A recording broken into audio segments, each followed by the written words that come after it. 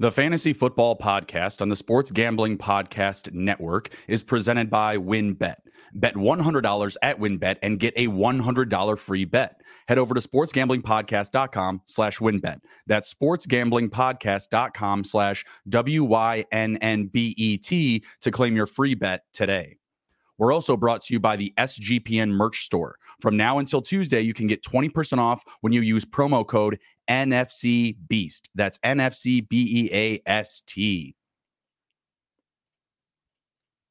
And welcome in to the Fantasy Football Podcast. I am your host, Justin Bruni. I'm joined tonight by Mr. Andrew Robb, the TD King, and Mr. Sage Alvarez. How are we doing, gentlemen? Fantastic. Week 3, just as expected. Everybody who you think's going to win loses, and everyone who you think's going to lose wins. It's crazy out there. Absolutely. How are we doing, Sage? Doing great. Just as expected.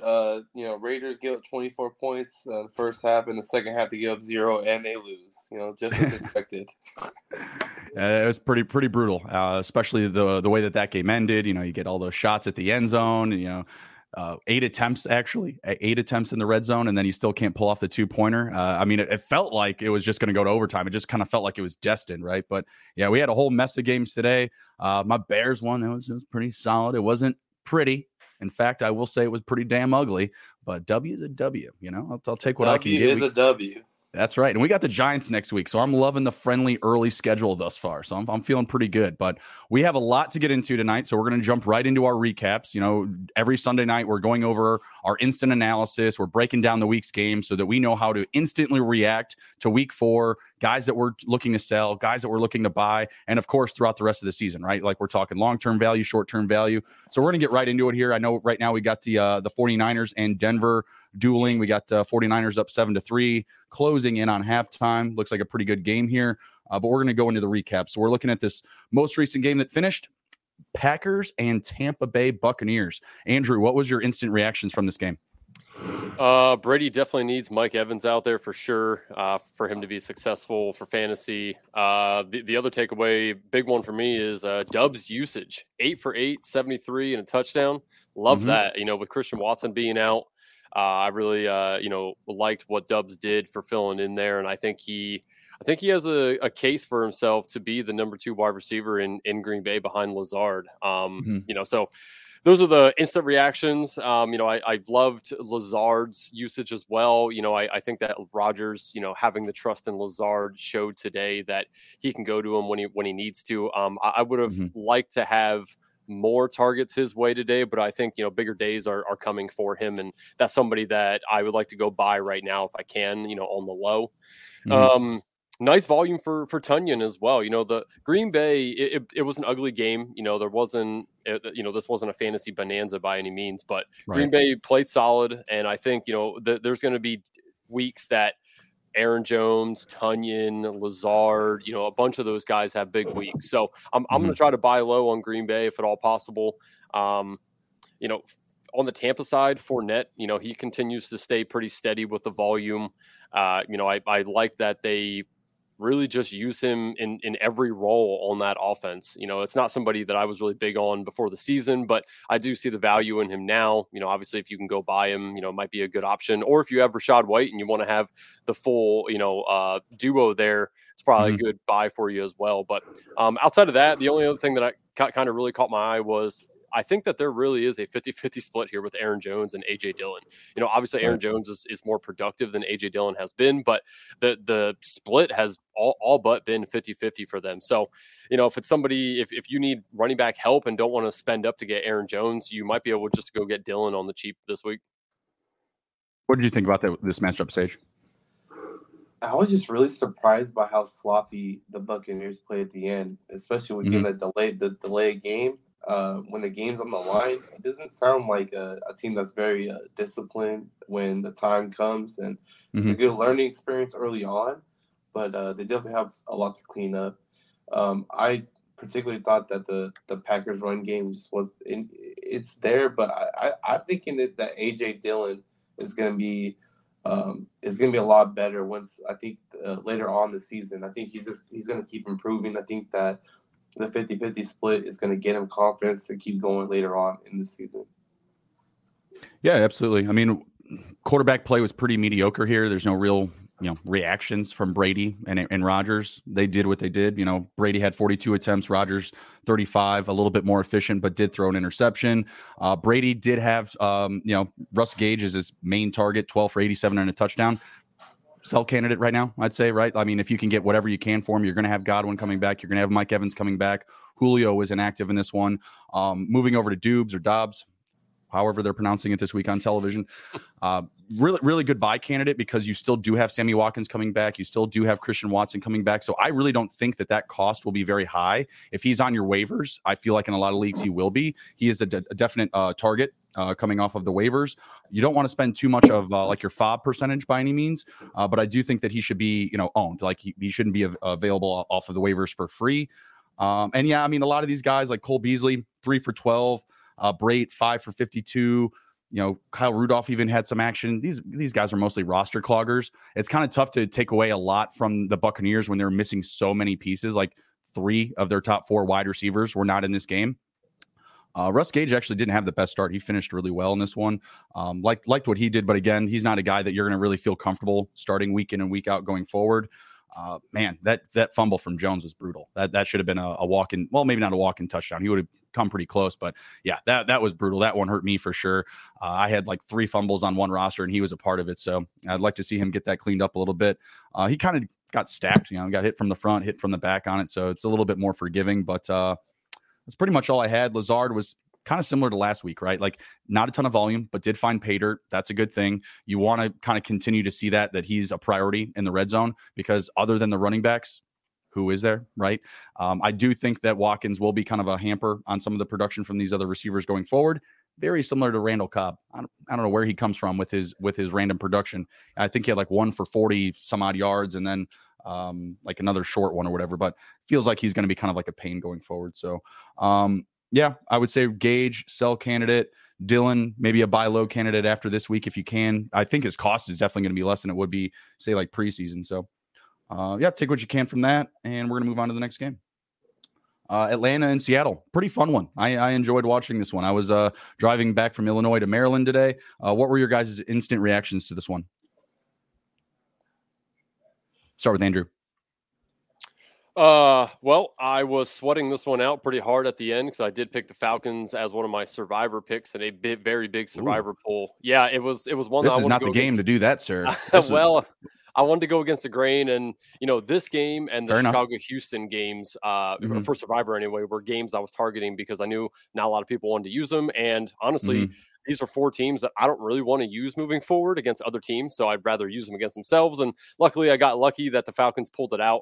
Fantasy reaction, Marcus Mariota is kind of like a poor man's Alex Smith that can run. He's like a game manager, right? I like it. He isn't going to throw the game away for you, no pun intended there. But he's also not going to go out and win you games. This is somebody I think that is, again, like people are probably only starting in 2 QB leagues, maybe super flex leagues, stuff like that. So I thought he was fine. Geno Smith, again, very similar to Marcus Mariota, had an okay game. It was kind of surprising to me how much Seattle threw the ball today. The game was pretty close, and Geno threw 44 attempts. I mean, that's pretty crazy, to be honest. I mean, considering why Russell Wilson left this offense, right?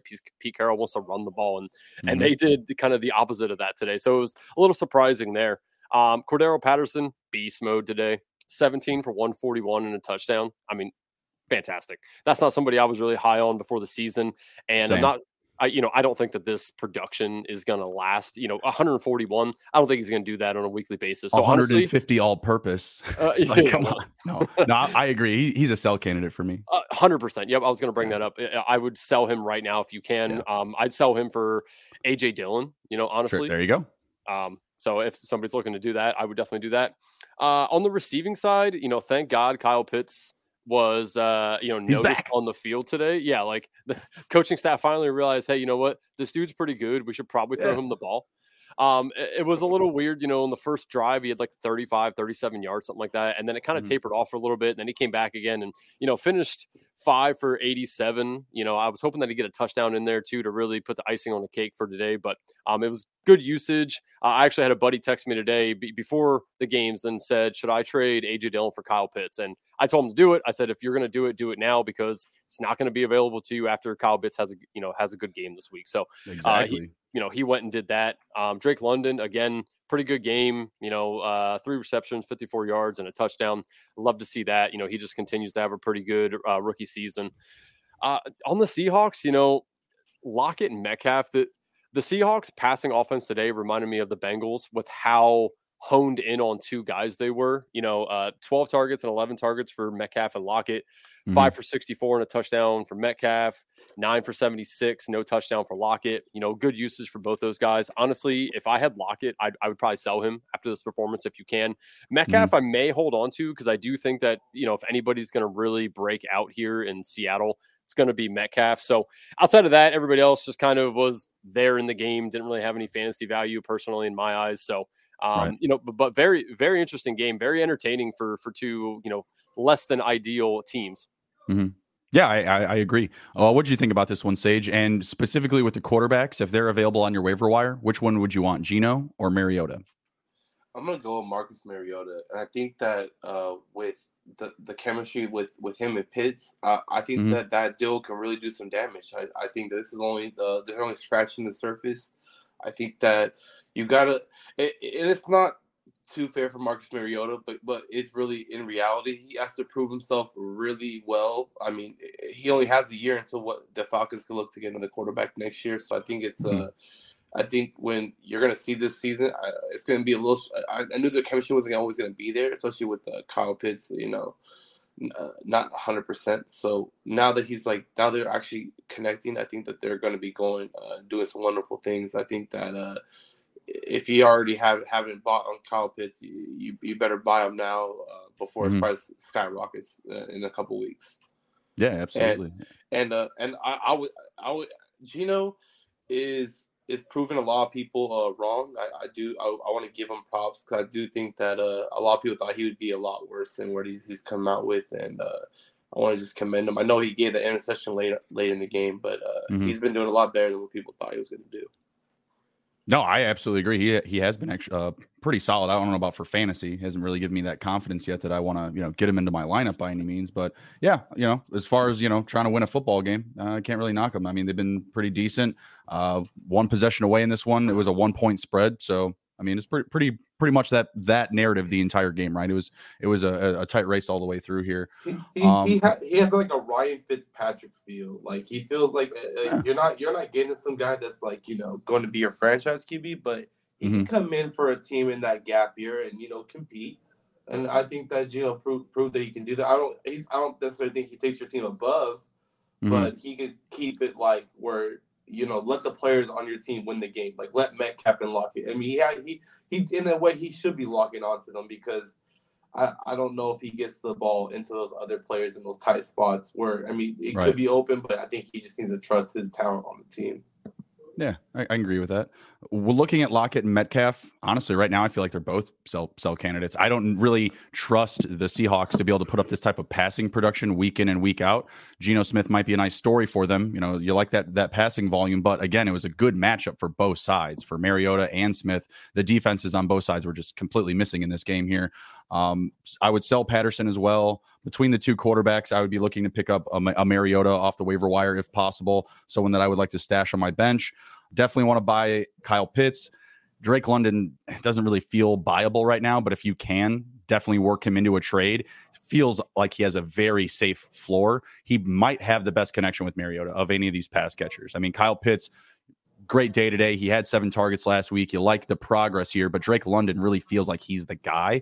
Even with the 3 catches today, he looked really good. Obviously less passing volume. They were running a lot, Cordell Patterson, et cetera, right? So I think that'll balance itself out. We saw Patterson start well in week 1, kind of, came down back to earth in week 2. We could see something similar in week 4 where he's just kind of like ebbing, flowing throughout the season, which makes him a very viable sell candidate.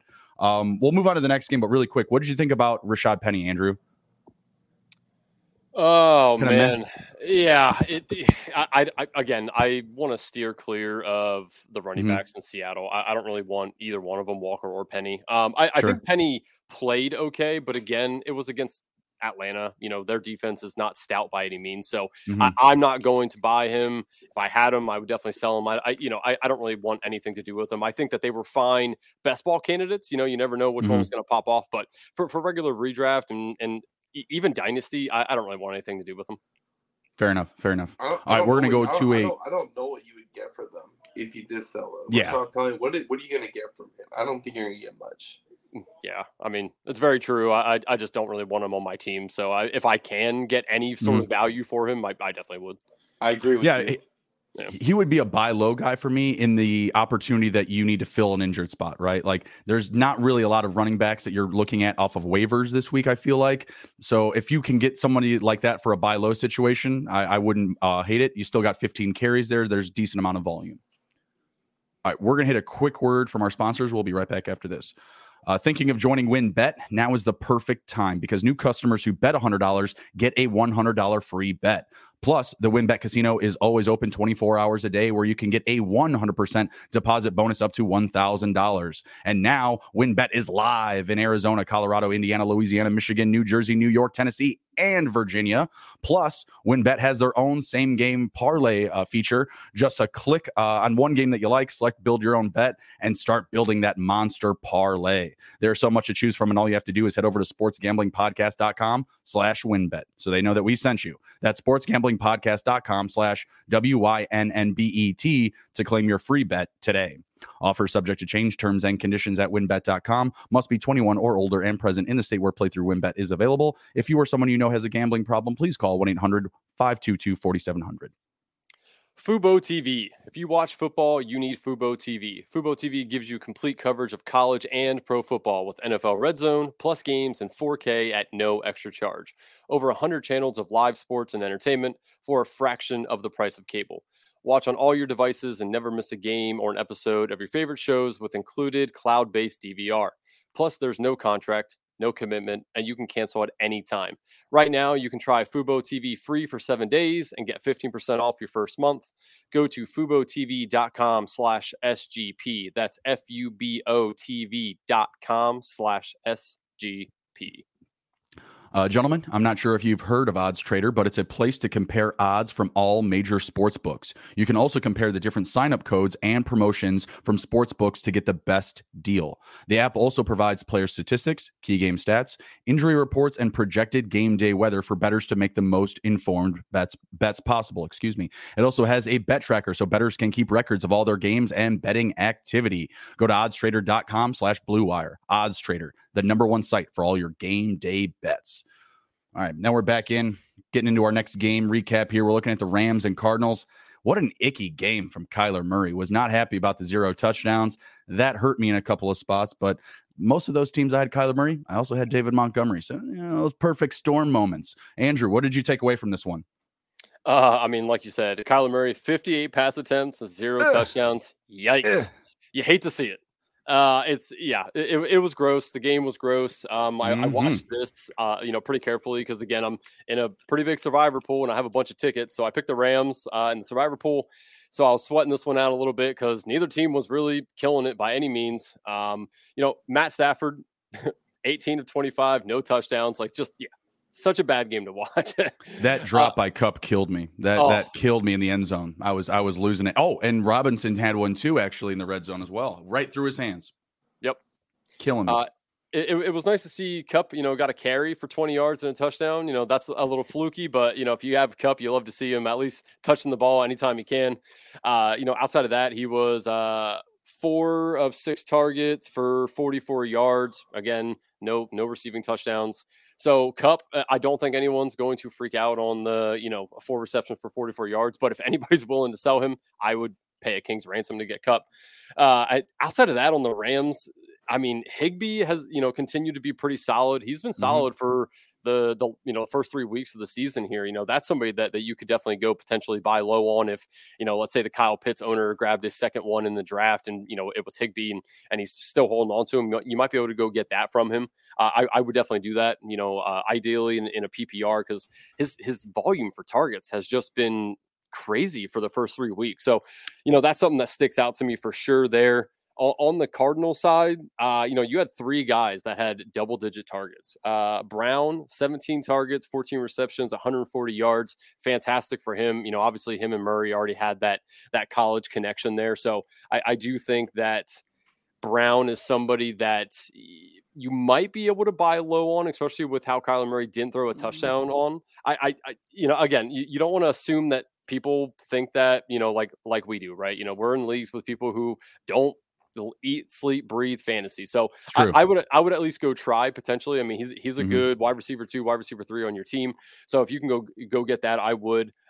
Dortch, again, 10 targets. I mean, this man is just a target volume monster for whatever reason.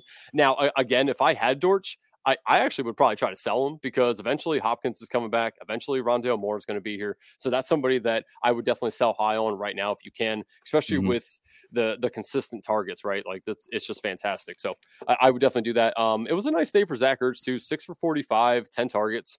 That's respectable. I do think Zach Ertz could continue to have this level of volume, even when Hopkins and them come back. Because, I mean, Zach Ertz is still a good tight end in the league. I know he's a little older, but, still a good tight end.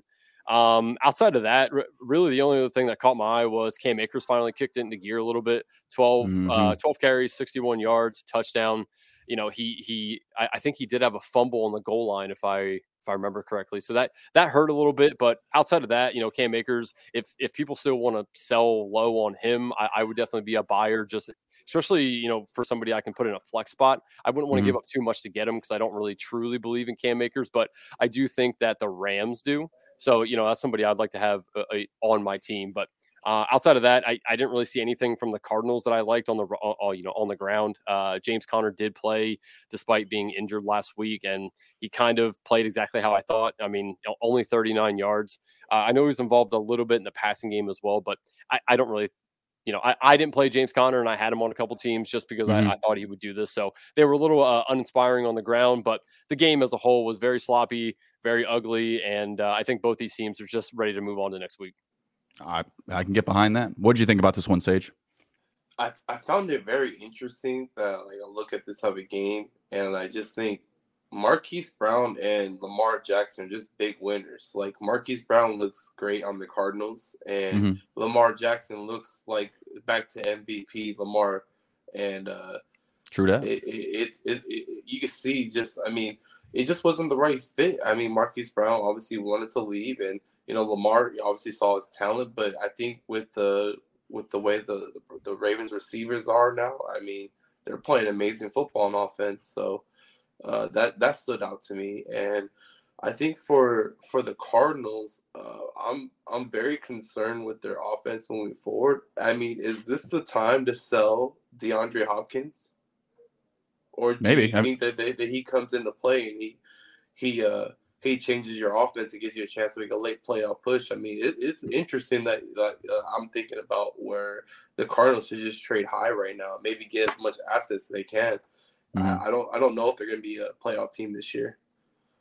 They may very well not. I have a lot of sell candidates in this game. Pretty much everyone for the Rams, other than Cooper Kupp, because you have Darrell Henderson getting 4 carries for 17 yards. That's really good efficiency, just no volume whatsoever.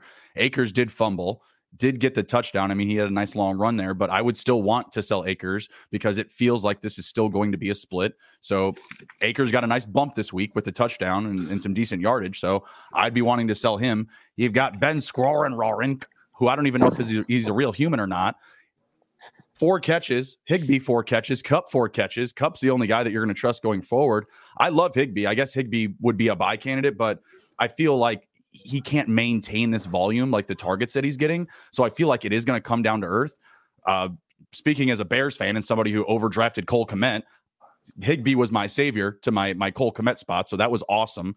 Free guy off of waivers after week 1. But to me, it's just hard for me to buy in that volume is going to continue to be there. So he would still be a sell candidate for me. Greg Dortch, 9 for 80. I started him again, feeling great about it, but I want to move him. I do not see this being a consistent narrative throughout the entire season.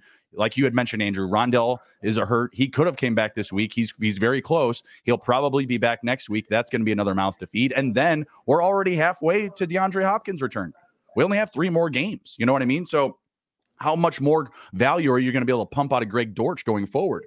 Marquise Brown, 14 for 140. That's what we were waiting for, from like all the offseason talk, all the chatter. This was the hype that we're looking for, but it's going to come down to earth. Like DeAndre Hopkins is going to come in. And I know that last year, like he didn't get a ton of volume, but he was their touchdown guy. You know what I mean? Like he's going to be that red zone target. He's going to start eating up some of that value down low, and they're going to be on the field a lot more when Hopkins is there. It's just going to be really hard to trust the guys playing behind him, because obviously once he comes back, he's going to be taking all the snaps. Like there's not going to be as much available.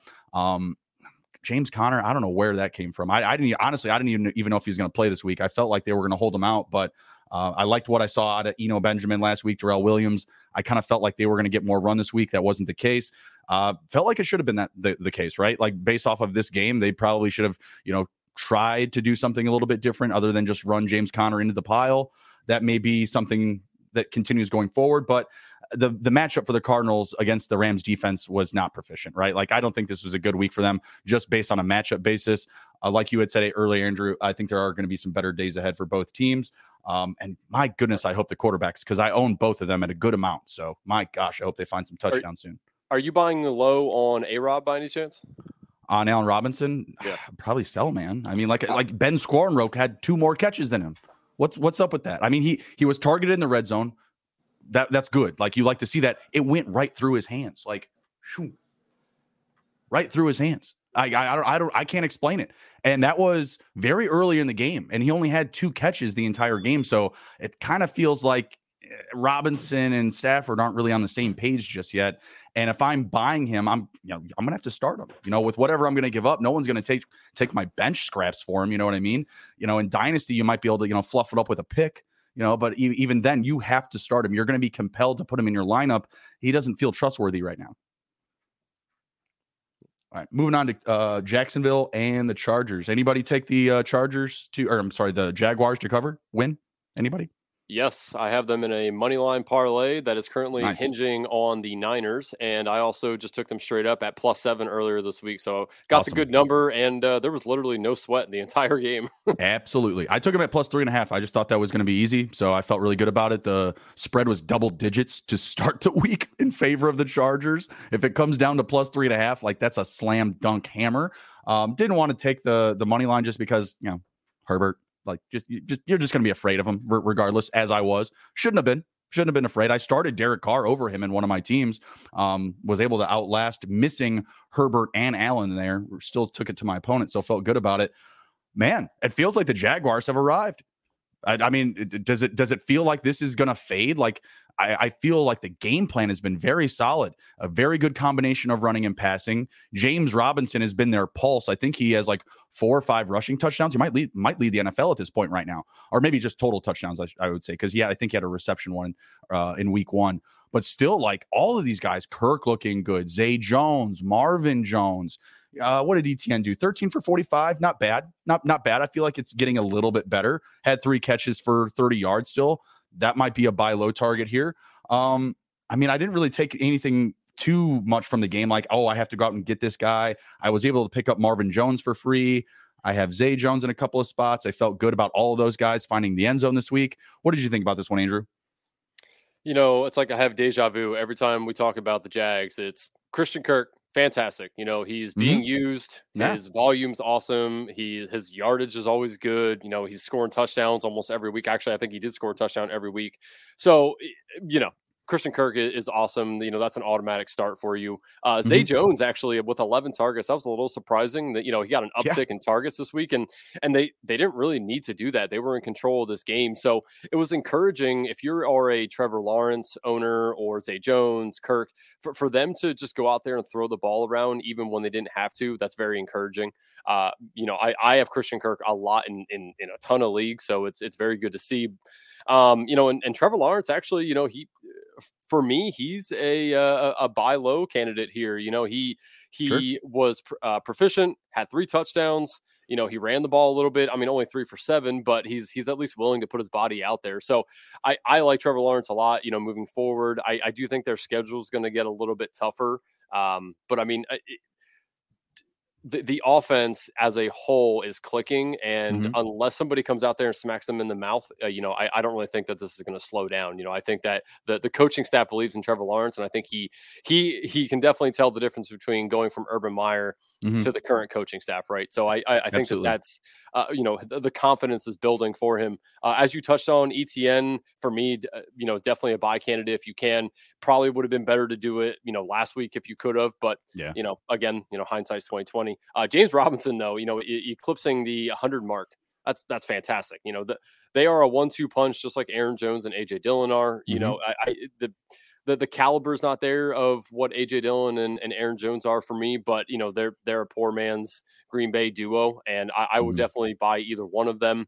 So all around, great day for the Jags. 2 weeks in a row of them just coming out and showing people that they're not going to be walked on. They're not the team that you're going to look at and say, "Oh, easy win," right? Like they're just Mhm. not that team anymore. So, Chargers, I don't want to take a whole lot away from this for the Chargers because we don't truly know how much pain Herbert was in.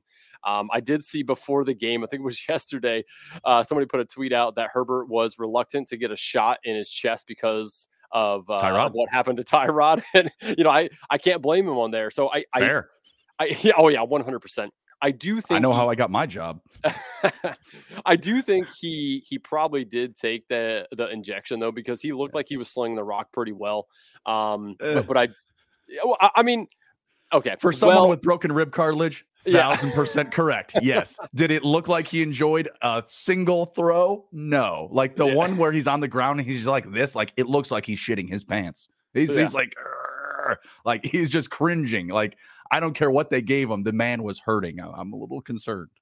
Yeah, no, definitely, and I think he'll be fine moving forward. It is just going to be a kind of a pain tolerance kind of ordeal, but he slung the rock around pretty decent. Obviously he didn't have Keenan Allen there. That sucked for him. That's his top target. I don't know. Mike Williams, very, very, very terrible game. 1 for 15. You have Keenan Allen out. And you're not going to give. Yeah, I mean, he's not going to get the ball. Yeah, touchdown. I don't know. 1 for 15. Hey, I needed touchdown. it, buddy. I needed it. Help me. Touchdowns are kind of fluky to me. I when I'm looking at a player, if I want to buy them, I usually try to look at the usage, the targets, all that. And 6 targets, 1 catch, 1 touchdown, 15 yards. It's whatever. No, so it's not good. Yeah. Josh Palmer, though, 9 targets, 6 receptions, 99 yards, no touchdown. That's awesome. Obviously, he's more of a best ball guy in my eyes. That was somebody I targeted a lot in best ball. I don't really want to start him in redraft if at all possible. This is one of those guys that I'm not really going to fall for this week. Going on the waiver wire, try to pick him up, try to play him. If Keenan Allen's out again, I don't blame you if you want to pick him up for a flex spot in a PPR league. But outside of that, I'm going to leave him on the waiver wire, to be honest. Now, if you have Keenan Allen or Mike Williams and you want to slide him on, you have a bench spot that you don't really care about, you want to slide him in there just in case one of them do go down for the season. He might have long-term value there, but outside of that, Austin Eckler got a lot of usage. He just continues to be steady, right? Like he's not fantastic, but he's not shitty either. He's middle of the pack here. So, outside of that, again, the game was very ugly for the Chargers, but I'm not going to really put too much on them due to the fact of Herbert was definitely feeling it out there. But Jags roll, man. They're going to keep on keeping on. Absolutely. Before I let Sage go, I offered a trade to the guy who lost last week. He lost Trey Lance and he owns Herbert. And obviously we knew Herbert was hurt ending last week. So I'm completely stocked up on quarterbacks. I offered this guy, what was it? Tom Brady, Geno Smith, and Jared Goff for Justin Herbert. And I still could have put Herbert on my bench this week. And then I didn't even realize he was my opponent this week. The guy turned it down. He said no. He's like, no, I only want 1 quarterback. And Herbert, unfortunately, was like half of a quarterback. So I was like, all right, well, I didn't even know he was going to be my opponent, but he would have had Goff and Brady, which, I mean, Brady had an okay game, but not, certainly not whoever was in his flex. That was for sure. So what did you think about this one, Sage? I thought it was very interesting that we get to see the Trevor Lawrence that they actually wanted to draft. Yeah. They drafted. I thought we saw a lot of great glimpses of the future for Jacksonville. My guy Jimmy Smith had mentioned to me that just the whole different culture for the Jaguars. I mean, you're listing down the receivers, and I guarantee you that everyone you named, no one was believing in fantasy before the season. Maybe some people were on the pick up late, but I really think that they've all stepped up. It's a great there's great things to come for Jacksonville, so I'm excited to see what's going down. Obviously, the Chargers are going through things right now, but this is an ugly loss for the Chargers. I think that as good as they have looked, I mean, it wasn't good today. Mm-hmm. No, their defense did not show up. I was still a little bit surprised what the Jags were able to do. I mean, a lot of it was from like positive field position, right? Like they were getting the ball in the right spot, had some good kick returns, had some positive turnovers from their defense, who I thought absolutely just showed up. I mean, when you hold Austin Eckler to less than 10 rushing yards, I know he had 8 catches, but still, like, I mean, he's a really good running back. He's still, top 10 in the NFL, even as a ground attack running back. So I felt like they just, locked him up.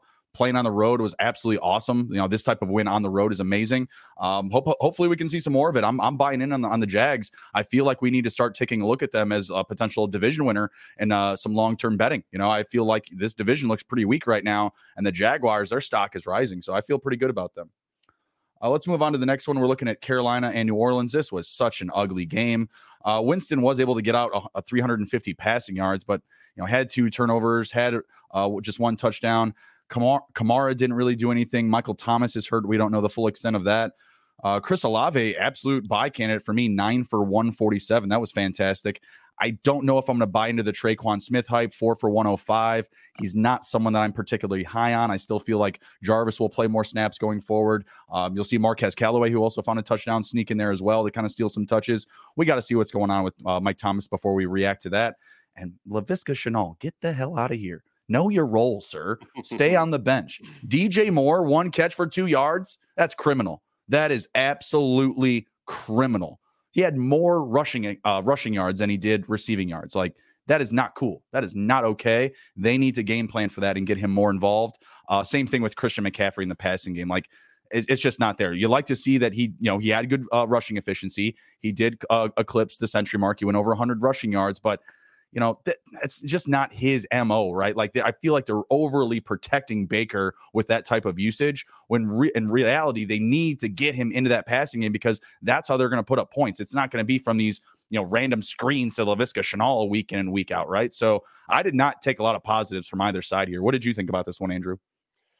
Yeah, fully agree on your takes here. And actually, I took Visca way more than I should have in best ball. So I love to see that, man. I will take that. Anytime they want to utilize him. The cap.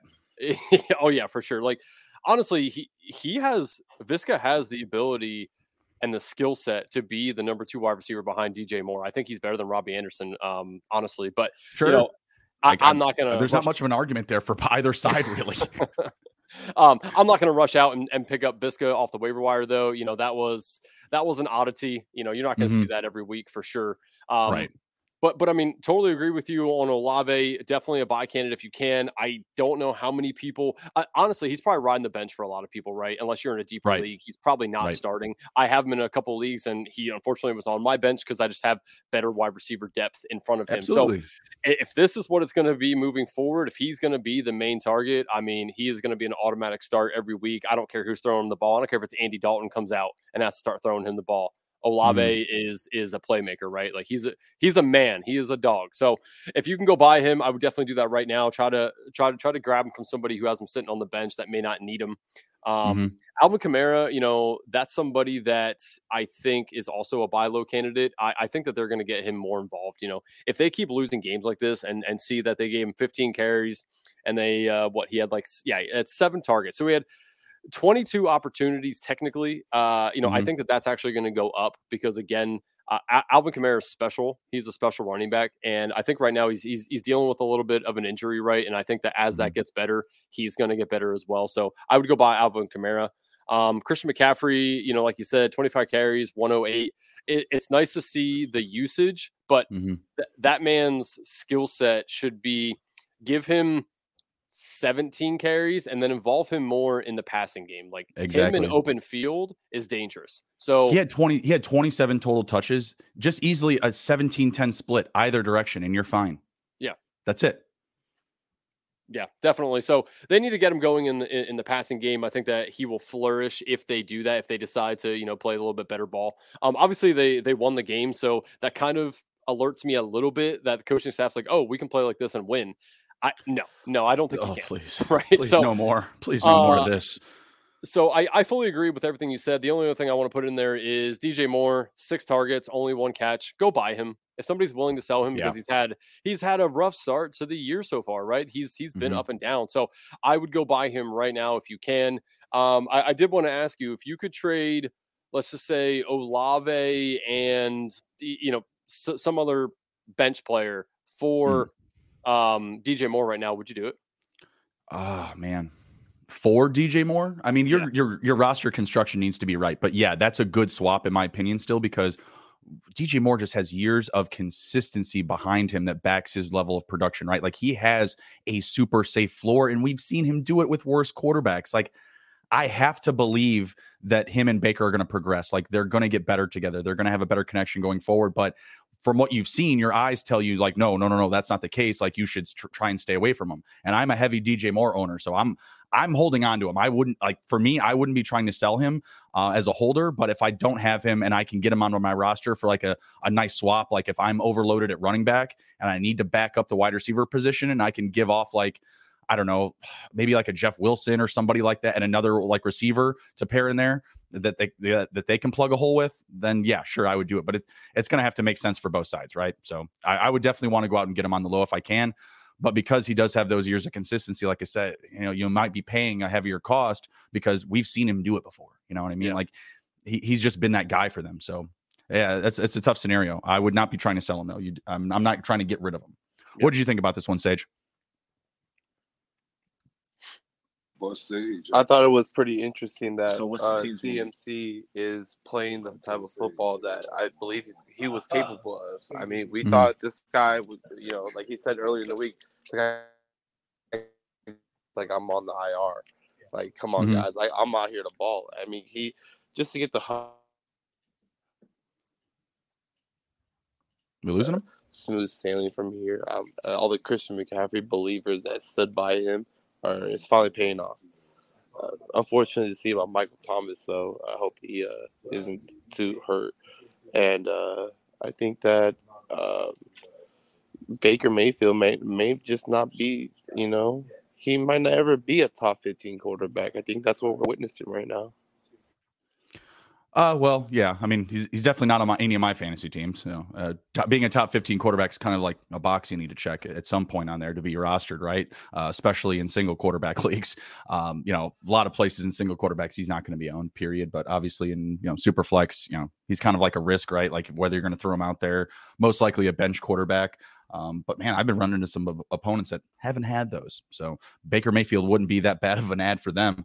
If you're really hurting, it's best to still have just a quarterback rostered in that second spot than, just another flex play, right? So in that breath, I would say he's a buy candidate, but those are going to be very few situations, right? So I wouldn't see that being the case for most folks going forward. Final wrap up here on this one. Just stay away from Traquan Smith. That's fool's gold. Don't do it. Don't fall for it, guys. I agree with that. Agreed. All right, next up we've got sorry, Andrew. Eagles and the Commanders and the Commandos. So I'm gonna kick someone's door in a kicker league, and I started what's his first name? Joey Sly. Yeah, Joey Sly. 0 points. I'm still gonna win. So ban kickers at all formats that you can in fantasy football.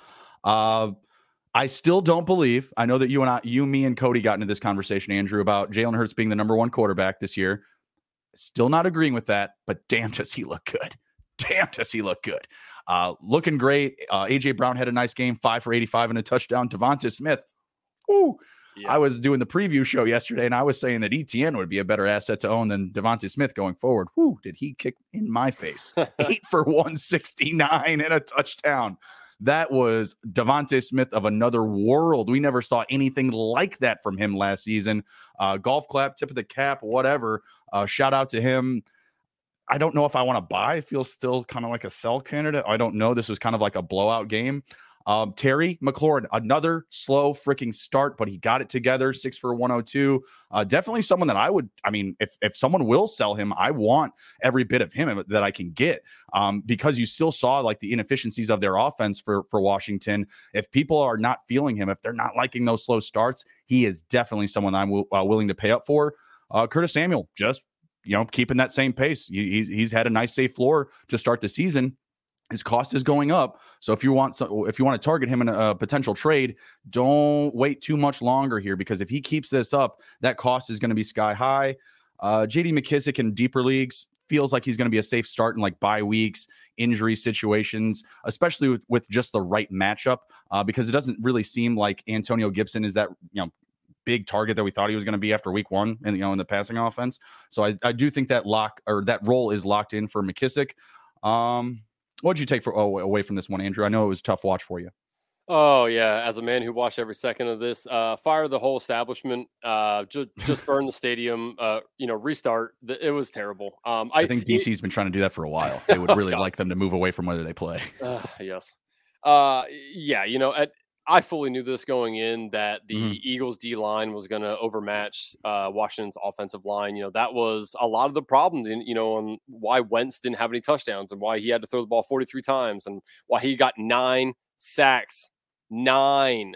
That is just, oh God, that can't happen. It's kind of Carson Wentz-esque, though, is it not? Like, it's kind of his thing to get the ball sacked all way the time. Too long. It just, yes, sir. So there was no surprises here for me. It's interesting, right? Washington always starts out so vanilla on offense. It's like they don't want to lose the game right away, right? But then in turn, they end up losing the game because they let the game get away from them. And then they come out in the second half and they finally kick it into gear. They need to start every game like they're already losing, right? Like they need to throw the ball more, throw it to Terry downfield. There's a reason you re-sign this man to a large contract. He is a great wide receiver. I mean, look at what Darius Slay just did to Justin Jefferson, and then look at what Terry McLaurin just put up on Darius Slay. Like, it's right. You need to get him more involved. So that needs to happen. Dotson was involved but didn't have a great game. This was his first kind of rookie rookie game, right? Yeah, exactly. Yeah, no touchdown. It was just a meh game for him, right? So I definitely think Dotson moving forward, he's fine. That's somebody that you can definitely start if you want or need to. Curtis Samuel, again, involved a ton. This man is just not going away. I do fear, though, that with all this work, he's going to get re-injured again. I mean, that's just his MO. So I know, right? I don't want that to happen because he's finally healthy and he's finally playing the ball that we thought he could. But I think that is going to happen potentially. So I would actually just right now go buy Dotson if you can, especially with this lower day that he had there finally. So I would go buy him, buy McLaurin if anybody's willing to do that. I would again be weary of Curtis Samuel. He's good production, but again, he's gotten hurt a lot. So I would temper expectations there moving forward. Antonio Gibson had his day salvaged with a late touchdown. Yeah.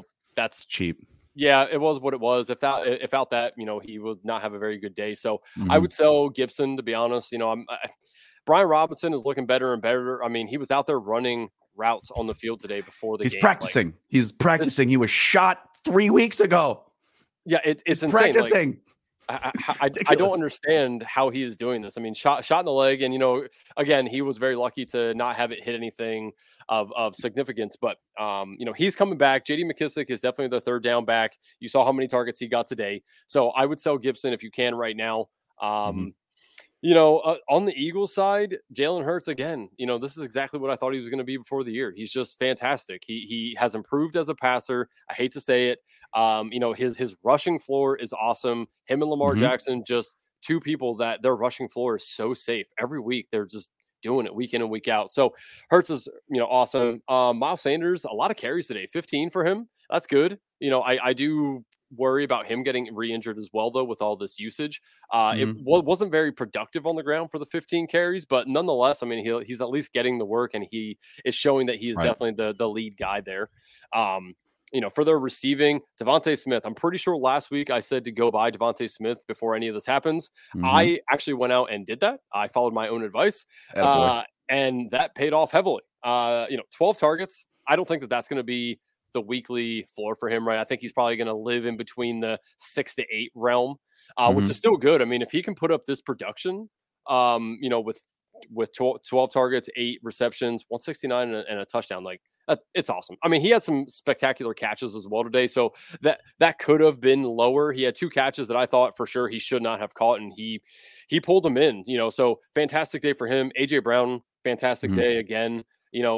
I would just go buy a lot of this Eagles offense. Any of the pass catchers, including Dallas Goedert, I would go buy any of them if you can. I do think that this is going to continue. Their schedule, is one of the easiest in the NFL. Like, there's nothing in front of them that they really need to overcome. There's going to be a couple games here and there, but outside of that, I mean, it's just going to be week in and week out dominance most likely. So, without barring any injuries, I really like the Eagles. And I said that before the year, like they're just a good overall team. They're a well-coached team as well. So I think moving forward, you can trust the Eagles and, the Commanders, a lot of them are buy low candidates. Some are sell high, but Wentz, take him out, gone.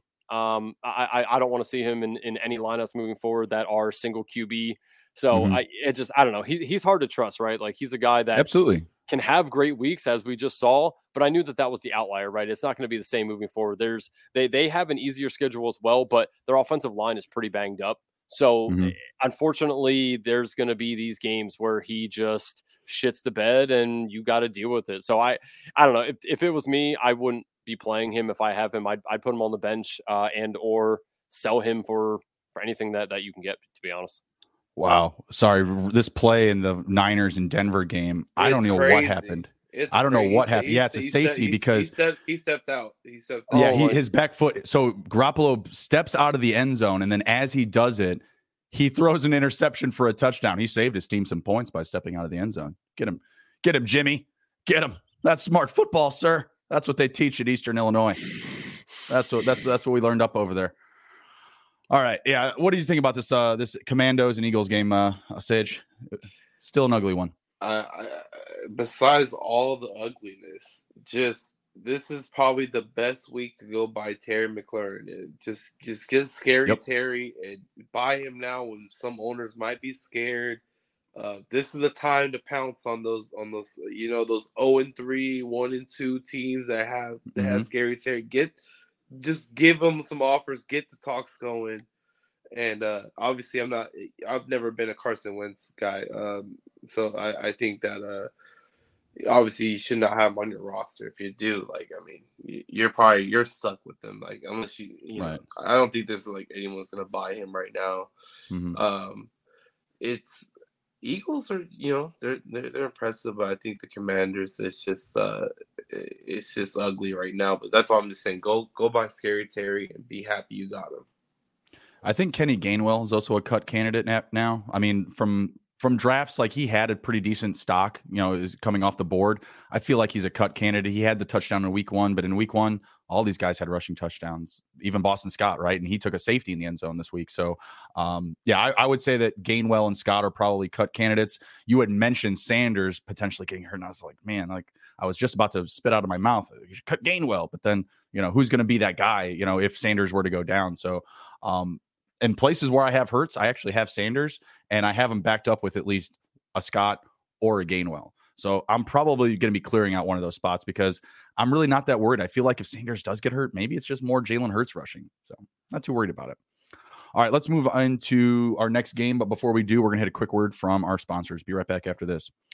No House Advantage is changing the game by offering the most dynamic fantasy sports platform available today. You can play in pick'em contests versus other people for the shot at winning $250,000 plus in cash.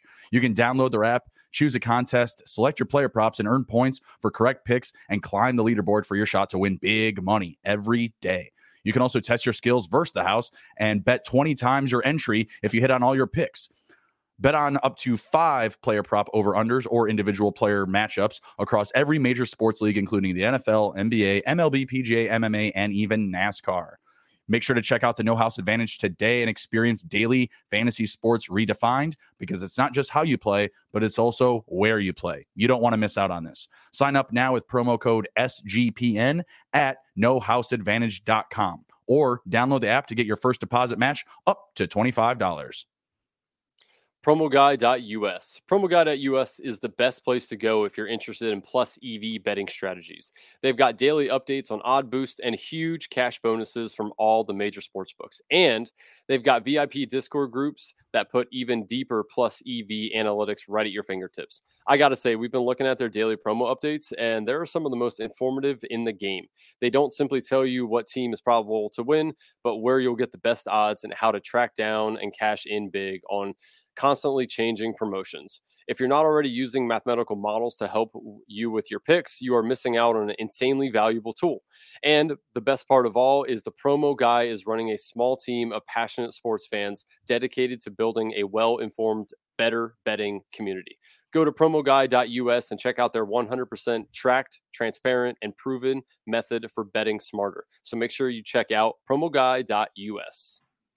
And now on to Sleeper. Sleeper is the fastest growing fantasy platform today with millions of players. You probably already have a fantasy league on there. I know I use it for a lot of mine. It's a game-changing product unlike anything else in the industry. And now you can win on Sleeper by playing their new over-under game. Over-unders are integrated into their fantasy game now, so it's the first sports contest game that's built into your actual fantasy experience. Not only can you enter a contest via over-under itself, but you can also do so through your fantasy league's matchup screen. So, for example, if you have Patrick Mahomes as your starting quarterback, and you not only think that you're going to win that fantasy matchup, but Mahomes will also pass for over 250 passing yards. You can get those as 2 times picks, or you're building even more picks with that. So on your mobile phone, join our listener group on Sleeper at sleeper.com/SGP, and Sleeper will automatically match your first deposit up to $100. Promo code SGP. Again, go to sleeper.com/SGP, and you'll get a $100 match on your first deposit. Terms and conditions apply. See Sleeper's terms of use for details. All right, we're back to mixing it up here. We're looking at the Bengals and the Jets. This one was ugly. I had a feeling that the Jets were going to cover 6.5. They didn't. Didn't blow, too much money on it. Just a couple small parlays. But Bengals bounce back game. I liked what I saw out of Burrow. Not so much out of Jamar Chase. I think he had a fumble early on, but still had 6 catches. Just didn't really go anywhere with them. The split between Michael Carter and Breece Hall is a little bit concerning. They both finished with the same amount of yards. I do like what Breece Hall is getting in the passing game. I believe he had like 11 targets this week with 6 catches. So you like to see that. Ty Conklin, another name that you have to own if you don't. If he's available in your league, you have to be targeting him if you are in tight end issues. I mentioned Tyler Higbee saving me from Cole Kmet. Ty Conklin's another man that saved me from Cole Kmet this year. So far. Had 8 targets, had 8 receptions, and that was all in the second half. Or actually, he had 1 target in the first half, and they called it back for a penalty or something like that. But very grateful to have him in one league of mine. I'm so grateful. Absolutely. Dude, I was so scared. I was like, man, I fell for it. He was fool's gold. I'm looking at the stats, driving the car 10 hours today. I'm kicking myself in the head.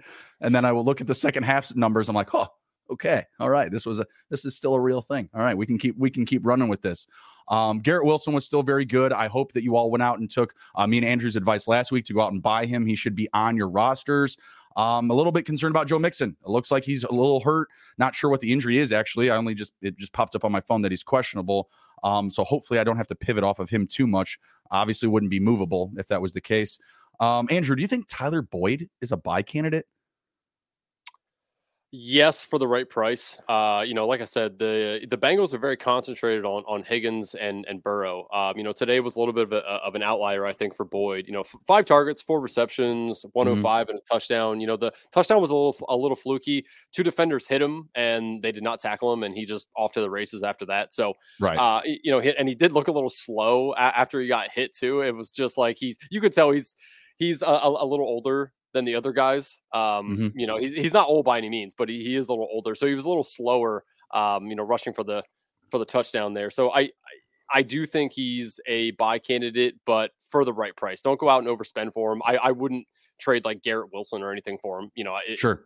Yeah. So, but the Bengals, I figured that this was going to happen. It was a good bounce back spot for them against the Jets. The Jets have been a little lucky this year so far with their passing attack as well. So I think the Bengals played a pretty good game against the Jets overall.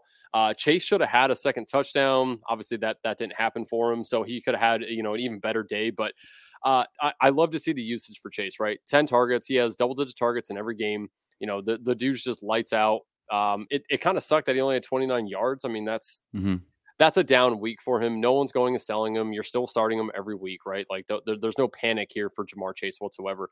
Higgins, took a big hit. I did see him. He came back into the game then, but he did take a pretty big hit again. And for a man who just had a concussion, it's a little alarming. As a Redskins fan and saw Jordan Reed take concussion after concussion, you can see what it does to somebody. So that is something to pay attention to. For some reason he gets another concussion, you definitely may need another option here because the NFL is very serious nowadays with concussion. So it's something to definitely pay attention to. But that is why I believe Boyd is a buy low candidate. Is if Higgins ever has to either stop playing football or is out for an extended period of time, Tyler Boyd slots right in, and he's going to be an every week start for you as well. So I thought Burrow played pretty well overall. After taking so many licks this week, they did only allow 2 sacks.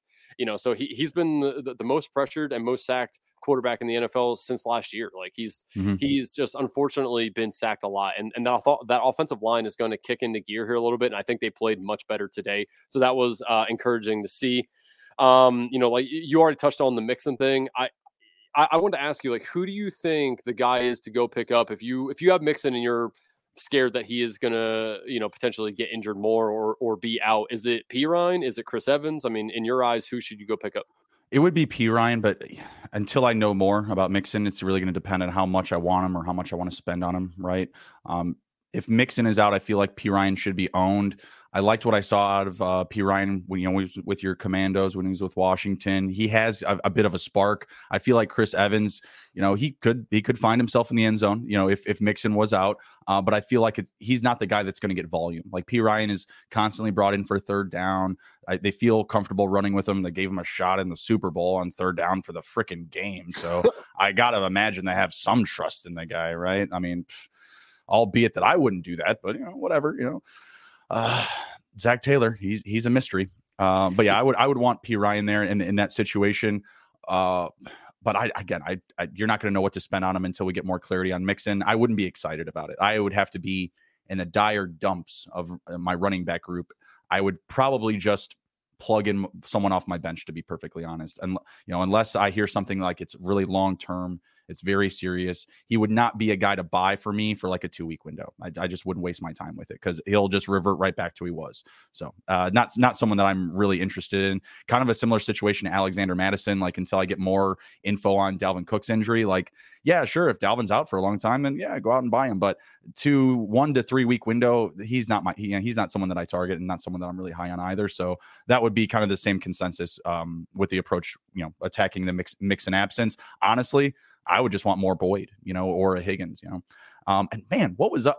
And again, mind you, I was watching like all of this week's action on Red Zone, driving in a car for 10 hours. I thought Higgins had a touchdown in the corner. Am I crazy? Like, did I see a mirage that his feet, both his toes, were not down in the corner of that end zone? Yeah, I think that was a catch. I think that was just a missed call. They ruled it on the field not a catch. Correct. Went back and there wasn't enough evidence to show that it was. But I mean, to my eyes, my trained NFL eyes, it was a catch. I mean, and that was a fantastic catch. I mean, both toes down. Terrible throw. Great catch. Oh, because when I saw the ball go out, I'm like, he was barely under pressure. Why is he overthrowing his target? I thought he was throwing it away. I thought he was literally just trying to throw it out of bounds. And then I see Higgins come out of nowhere, like at the corner of the screen. I'm like, that's a touchdown. I mean, yeah, I'm passing someone in the left lane right now, but that's a touchdown. Yeah, it definitely was. I don't know. There wasn't enough evidence to overturn it, but it was definitely a catch. Yeah. What did you take away from this one, Sage? Not too much. I knew that the Bengals were going to dominate this game, and they did exactly what I thought they were going to do. Joe Flacco, he was able to get one win for the Jets, but I think he's just clearly he's not a real NFL starter, and you need Zach Wilson to get back for the Jets. I think they said that it's a week 4 looking for Zach Wilson. So I'm excited. What were you gonna say? Do you think that they're going to continue to pass at let's see what they have today, 52 pass attempts? Do you think they're going to continue to pass as heavy as they are when Zach Wilson comes back too, or do you think the game plan changes? It's a total different game plan. I think that they're going to actually utilize the run a lot more. because I think you're going to see a lot more early first and second down runs, and I think that would prevent 50. If Zach Wilson's throwing 53 times, they probably lost that game. It's a high percentage chance they lost that game in my opinion. I think that preferably in the low 30s to mid 30s if you do the right game plan, because you got to utilize the run game if you're the Jets. I mean, let's just be real.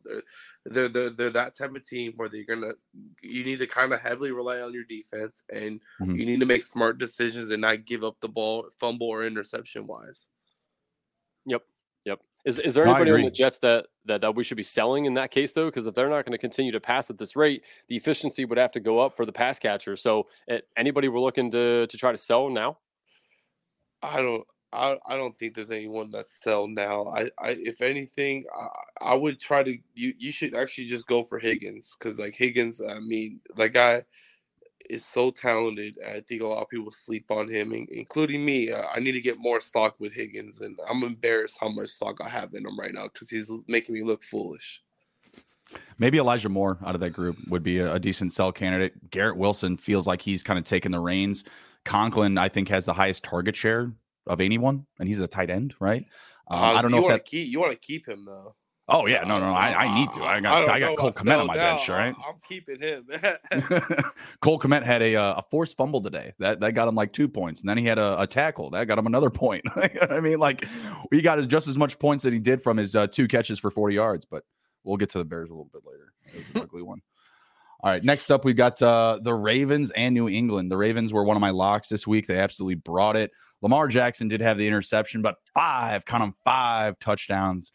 The pulse of their entire offense, like Sage was talking about earlier, that swap, moving Marquise Brown out of town, it's really working for Lamar. Man, Rashad Bateman did drop one. He dropped one. He fumbled one. Not the greatest game from him, but I think that he would be a buy candidate. I don't know how low you could go for him because his first 2 weeks were so booming, and he has been that downfield target. Mark Andrews just did Mark Andrews things. Like he was just the dude, like he always is. I really don't hate the split right now between Dame Harris and Ramondre Stevenson.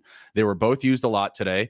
Dame's getting used in the passing game just as much as Ramondre is. So I feel like both of these guys can be viable starts for you week in and week out.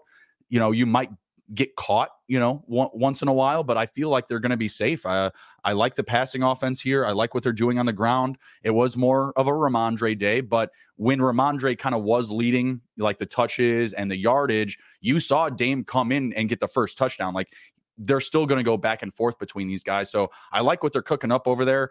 Devontae Parker booming onto the scene. Sell if you can. You're going to have Jacoby Myers coming back. Nelson Aguilar still there. You didn't see Hunter Henry do anything, and I still feel like they are going to be a run-first team. Devontae Parker didn't do anything in week 1 or 2. He might as well have been a healthy scratch, right? So with Jacoby Myers being out, obviously Parker was a live option this week. I don't see that as the case going forward. If you can get him off your roster for anything, absolutely do it. Not impressed with Mac Jones today, but what are you going to do? I don't think a lot of people are trying to start him in fantasy. If you are, it's probably like a dynasty format. And, in dynasty, hey, if you're losing, at least you can look forward to a solid draft pick next season. So what did you think about this one, Andrew?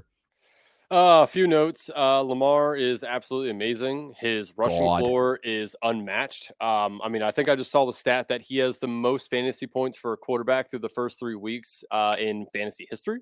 12 total touchdowns in 3 weeks. Yeah, and it's funny. 2 out of the 3 weeks, I actually sat him in a guillotine league for Jalen Hurts. So I'm still in it. So it's fine. I took that route and grabbed two good quarterbacks in that in hopes to sell one. And I realized, it's easier for me to just let other people not win and just get cut, and I'll just keep the 2 good quarterbacks. So there you go. But yeah, Lamar's rushing floor is unmatched. Mark Andrews, another stellar day. You're not selling either one of these guys, and you're also probably not going and being able to buy either one of them either. Duvernay, he's probably, if he's on your waiver wire yet, that's probably got a target this week. I wouldn't be dropping like Dubs and stuff for him, because I do think Dubs' role might grow a little bit more than Duvernay's will. But that's definitely a guy to target this week if you need some wide receiver help. You already mentioned Harris and Stevenson. Stevenson is a buy for me if you can. I think his role is going to grow. I think he is the better Swiss Army knife for them, for rushing and receiving. Damian Harris is not known for his receiving ability. Stevenson should be. Stevenson also, in my eyes, is a little better in pass protection as well. I think I think he will put his body in more harm than Damian Harris will, So I definitely think that his role is going to grow. So that's a buy for me. You already touched on the Parker thing. That was another note I had here. That's definitely an outlier. Sell 100%. I fully agree there. And do we have any update on the Mac Jones injury? I saw them helping him and his hobbled body into the locker room, at the end of the game there. So any news on that or any thoughts on what we should do here with the New England pass catchers and running backs if Mac Jones is out? I'm not really too worried about those guys if he is out, because I'm not starting them in a lot of formats. Like, I might be actually even more in favor of the running game if they have to bring in one of those backups. Who was the guy that was kind of having a good preseason? Zappy? Is that how you pronounce his last name? Zappy. Trying to think of their backups. Not sure. Well, because they moved Stidham, they moved him to the Raiders. Let me pull it up here. Brian Hoyer and Bailey Zappi. Zappi's inactive, so you would probably assume Brian Hoyer would step up and into that spot. I can see if they have. It says likely a high ankle sprain from Mac Jones, and if that's the case, then yeah, he's going to most likely be out for a while. They looked in extreme pain. They zoomed in on his face when he was hobbling down the steps, and it looked like his foot had fell off the way his face was reacting. Right. So I'm going to assume it's not good. High ankle sprain, I believe, ended Saquon Barkley's season multiple times already. So it's not something to kid around with. So yeah, Brian Hoyer may be that guy, but you're not going to be able to sell a lot of these guys. Now with that, you probably can't sell Devontae because who's going to want him now, right? You could because of the production, but again, without a quarterback there, who are they going to believe in? And then Jacoby Myers, obviously he was out this week. You have the injury now compact on with a potential bad quarterback play going forward. That's going to be tough. And I feel like that still makes those running backs buy candidates. What did you think about this one, Sage? Yeah, that's a tough sell for any Patriot receiver right now. I've been on Stevenson on a buy candidate for a while now. And I started him over Josh Jacobs this week just because of the injury concerns. And I actually believed in Stevenson, so I'm glad he came through for me for more fantasy points this week. With the Patriots moving forward, I would try to you could try to sell, but I just don't think you're going to get great value right now. If you sell Devontae Parker, I agree with you. You need to sell him immediately. And Nelson Aguilar is not going to get you anything. So at the end of the day, you're really looking at Ramondre Stevenson as the only bright spot to sell. But honestly, I think if you sell right now, you're selling too low. Yeah, I started Nelson Aguilar today over Zay Jones. Ouch. No. Yeah, I know. It was hurting me. I was like, man, because of course I'm driving, watching the red zone or whatever, and I see Zay Jones find the end zone, and I start cheering. I'm like, yeah, Zay, that's my guy. And I'm like, oh fuck, I took him out. For Nelson. It was my going through the morning rosters, going through the injuries and everything, and I had to take Jacoby Myers out of a team, and I was like, oh, if Jacoby's out, I think I actually do want to start Nelson, where I picked him up off a waiver for free because he had kind of a decent week last week. I was like, well, with Myers out and Parker not really having a good start, I feel pretty good about that. No, I was wrong. That was not good. So yeah, Zay Jones will be locked in going forward. Not so much to Nelson Aguilar, who's probably a drop candidate because you probably do get Myers back next week, and that opportunity is really going to go out the window, and you're not really going to know where those touches are going to get to. Ramondre Stevenson, I feel like might be that hot ticket, like you guys were mentioning. If you have a Brian Hoyer or Bailey Zappi or Zapp, however the hell you pronounce his last name, probably a lot of dinks and dunks, probably a lot of action for the running back. So we'll see what happens there. My God, can they get Jeff Wilson in the end zone? He's got 73 rushing yards, and they've only scored 7 points. It's pissed me off. Got an anytime touchdown. I need it. Let's go. All right, we're going to hit a quick word. Russell Wilson looks so disappointing. Dude, someone just texted in one of my leagues. Is like, what did he say? Cook, Russ, you fucking cook. Cook, Russ, you fucker cook. That's LOL. Yeah. It's like, do something.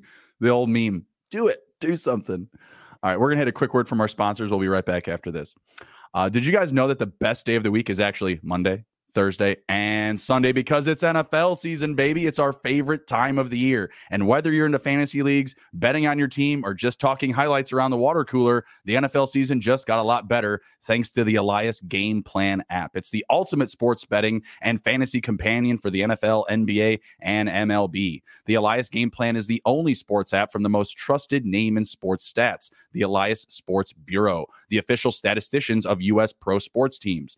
Elias Game Plan is full of information and insights provided by the renowned research team, which means you constantly get the information that keeps you up to date and that you can trust. This app gives you everything you need this season to get the competitive edge, whether it's league-validated team and player news stats, head-to-head team comparisons ahead of their matchups, along with Elias key insights from the Elias statisticians, including injury impact analysis. Right now, you can elevate the NFL season with downloading the Elias Game Plan app. That's ELIAS. And right now, I have a special offer for you. When you subscribe, you can get 15% off your annual subscription, but only if you use promo code SGPN15. That's SGPN15. Find the Elias Game Plan app or Elias Game Plan Sports Betting in the App Store or Play Store today and use that promo code SGPN15. Run Your Pool. Introducing Run Your Pool VIP, a brand new subscription service for Run Your Pool that helps you get an extra edge against the books, plus exclusive access to real money pools. Get access to exclusive data to help with your weekly game picks, premium content like in-depth guides for how to dominate your pools, and exclusive swag. The top line here is that if you're a serious sports fan, you need Run Your Pool VIP. Use code SGPN VIP at runyourpool.com/VIP and get 50% off of your first month of Run Your Pool VIP. That's code SGPN VIP at runyourpool.com/VIP. Yes, sir. All right, and we're back. We've got a couple of matchups left here. This next one was awesome. What a great game. The Vikings and the Lions. Good teams win, but great teams cover. Go Lions. Another lock for me this week at the +6.5. Felt really good about that one. Would have liked to seen a little bit more from Jared Goff. He had a solid week last week, and he passed the ball a lot. You saw DJ Shark get used a little bit more often earlier in this game. Had 3 for 46. Slowed down obviously down the stretch. I feel like Josh Reynolds is like a must-buy candidate at this point. Like we've seen it now for a couple of weeks. If you've been roughing through the waters with DJ Shark, I don't feel like you should be that concerned about picking up Reynolds, who I believe did he lead the team in targets? Yes, he did. He had 10. Yeah, 6 for 10 for Josh Reynolds. I think we need to take that a little bit more serious. It seems like him and Goff have a very good connection. I am not buying into the KJ Osborne hype. 5 for 73 and a touchdown. I got him in some dynasty leagues. Like, don't get me wrong, he's on my bench, but I'm not rushing to get him into my lineup. I'm not rushing to get him off the waiver wire. Justin Jefferson, 3 for 14. Obviously, he didn't have a great week last week.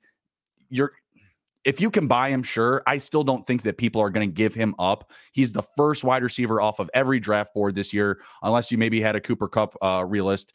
But you got to believe in him. So I'm not looking to sell. I'm not really looking to buy because I still feel like his cost will be there. But if you can get a swap, by all means do it, right? Like no matter what, I'm not concerned about these last 2 weeks of Justin Jefferson. Not overly buying KJ Osborne. If you can get him for low, cool. I would like to get him rostered maybe if you do own Thielen or you do own Jefferson, just so you kind of have that nice little handcuff there because this team's still going to pass a lot. Other than that, concerned about Dalvin Cook. He dislocated his shoulder again. I don't know. When I was in, sports, dislocating your shoulder, your coach just put that back in. You didn't really throw any dirt on it, but your coach would just call you a pussy if you didn't go back in. So that was pretty much it. I don't know the severity of this issue. He's obviously injured the shoulder before. I'm a little concerned. Like I mentioned earlier with like the Joe Mixon bit, I wouldn't overly buy Alexander Mattison. He's just not a guy that really flashes to me. Yeah, he found the end zone, but he's not really a big efficiency guy. Like if he gets volume, yeah, sure, he'll get some numbers, he'll get some stats, but so will anybody that gets volume. Like he's just not somebody that impresses me. What did you take away from this one, Andrew? Another just steady day from Kirk Cousins, right? 24, 41, 260, and 2. Kirk Cousins is a guy he's a fine play every week, right? He's not going to hurt you, and he's not going to win you the week. So what's Jake saying here? In case you guys are wondering, another 3-and-out punt. Not another safety. Yeah, lovely. Yeah. So I mean, Vikings overall, I am a little concerned about Justin Jefferson. Not to the extent of that I'm not going to start him by any means, but Right. it is a little alarming that 2 weeks in a row now, big duds. I mean, this guy took the world by storm week 1 against the Packers, and then just since then, meh. It just I don't know. It sucks for him and it sucks for fantasy owners because you're going to play him. You know, you are forced to play him. You're never going to sit Justin Jefferson. So you got to take your licks there with him. I do think obviously there's obviously much better days ahead for him, but it is a little concerning. DeAndre Swift was a little disappointing in my eyes here today. You know, he was my number 1 running back this week. Number 1. What the hell is going on? What is going on? I know he was a little injured. Obviously, I think that was just a little bit more maintenance than anything, but a little concerning there. Jamal Williams, though, fantastic day, 20 carries, 87 yards, 2 touchdowns. He was, involved in the pass game as well. So, Jamal Williams, if you want to go buy him, I mean, I feel like he's a pretty safe guy to have on your bench, right? Like you don't have to start him, but man, if DeAndre Swift ever goes down, Jamal Williams is going to be lights out awesome. So that's somebody that I might just go buy and just keep on my bench for a little bit, see what happens to DeAndre Swift. I fully agree with you on the KJ Osborne thing. I'm not buying in on that. This is going to be a fluky thing. This might happen a couple of times throughout the year, but you're never going to know when that's going to be. So I wouldn't be buying into him either. Again, I'm not buying into Adam Thielen either. That's a guy that I had a full fade on at the beginning of the year, and I'll just keep riding that out. That's not somebody I want to go buy. If you do want to buy him, I can't fully blame you for it, but I'm not going to recommend that you do that. But I mean, outside of that, the game was fun to watch, but there wasn't too many things here that I took away that I fully am concerned about or want to dive in on. I agree with you on the Alexander Madison thing. He would be a fine flex play, but it's not somebody I'm going to go after. And it's also not somebody that I'm going to feel very good about starting. If anything, I think the Vikings just pass the ball more. If Dalvin Cook, if this injury is of a severe or he's going to be out a couple weeks, I think they're just going to pass the ball more. So it's not somebody I'm going to go after. But, overall, the only thing I kind of disagree with you on the Josh Reynolds thing. I know he's been getting usage, but I can't see this happening week in and week out. I think TJ Hawkinson is a better player than him. I think he should get more involved moving forward. And eventually Jameson Williams is going to come back as well. So if you're in dire need at wide receiver, in a deep league and want to pick him up, that's fine. But in 12-team leagues, I'm probably not going to go out and try to grab Josh Reynolds. I feel I'm getting Greg Dortch vibes. And there's no DeAndre Hopkins coming back. That's what I'm feeling here. I don't know. I've started Greg Dortch 2 weeks in a row. So, I mean, I don't know. I mean, I'm not saying I'm rushing to get Josh Reynolds in my lineup, but I feel like he could have a role here. The only disagreement I had was Williams. Like, I feel like he's a sell candidate still. Like, I feel like Swift is going to be that guy. But you look at the red zone usage and you're just like, that's ideal. Like I want that usage, right? I just don't know if it's going to be trustworthy throughout the season. So I feel like if I can get a good return on him, if I lost, like a Mike Thomas this week, or I have some other struggling receivers, I feel like he would be a decent buy. And, I agree with you. Hawkinson should be used more, right? But I feel like Shark hasn't taken off. Like he did have the touchdown in week 1. He had a very disappointing week 2. This week, it was kind of a mixed bag, but in two out of the 3 weeks, we've seen Reynolds outproduce him. So it's tough to even say, like, Shark is that established number 2 right now, and he's a guy that I was high on. So it's a tough situation. I do think he should be rostered. I would be willing to spend a little bit of fob on Reynolds, no more than maybe like 12%, especially if you've kind of like stocked up on your fob. Like if you haven't spent a lot, in the first couple of weeks, I would maybe spend just a little bit more than maybe the average person would on Reynolds. What did you think about this matchup, Sage? I mean, it was a great game. Great comeback from the Vikings. It was a great comeback from the Vikings. If anything, the only thing I really come out fantasy wise for me is if you did happen to have Alexander Madison on your bench, you need to sell him immediately. Take the best value you can get right now while the oven is hot. You got to take advantage of this. Like I actually agree with the Vikings passing more, but you could sell it. Like they're gonna run with him and actually like get a high value. So, and I do think he's like a flex, but I think you could maybe sell him for a little bit higher. But I at the end of the day, I think you can get something out of him right now while Dalvin Cook is going through his injury.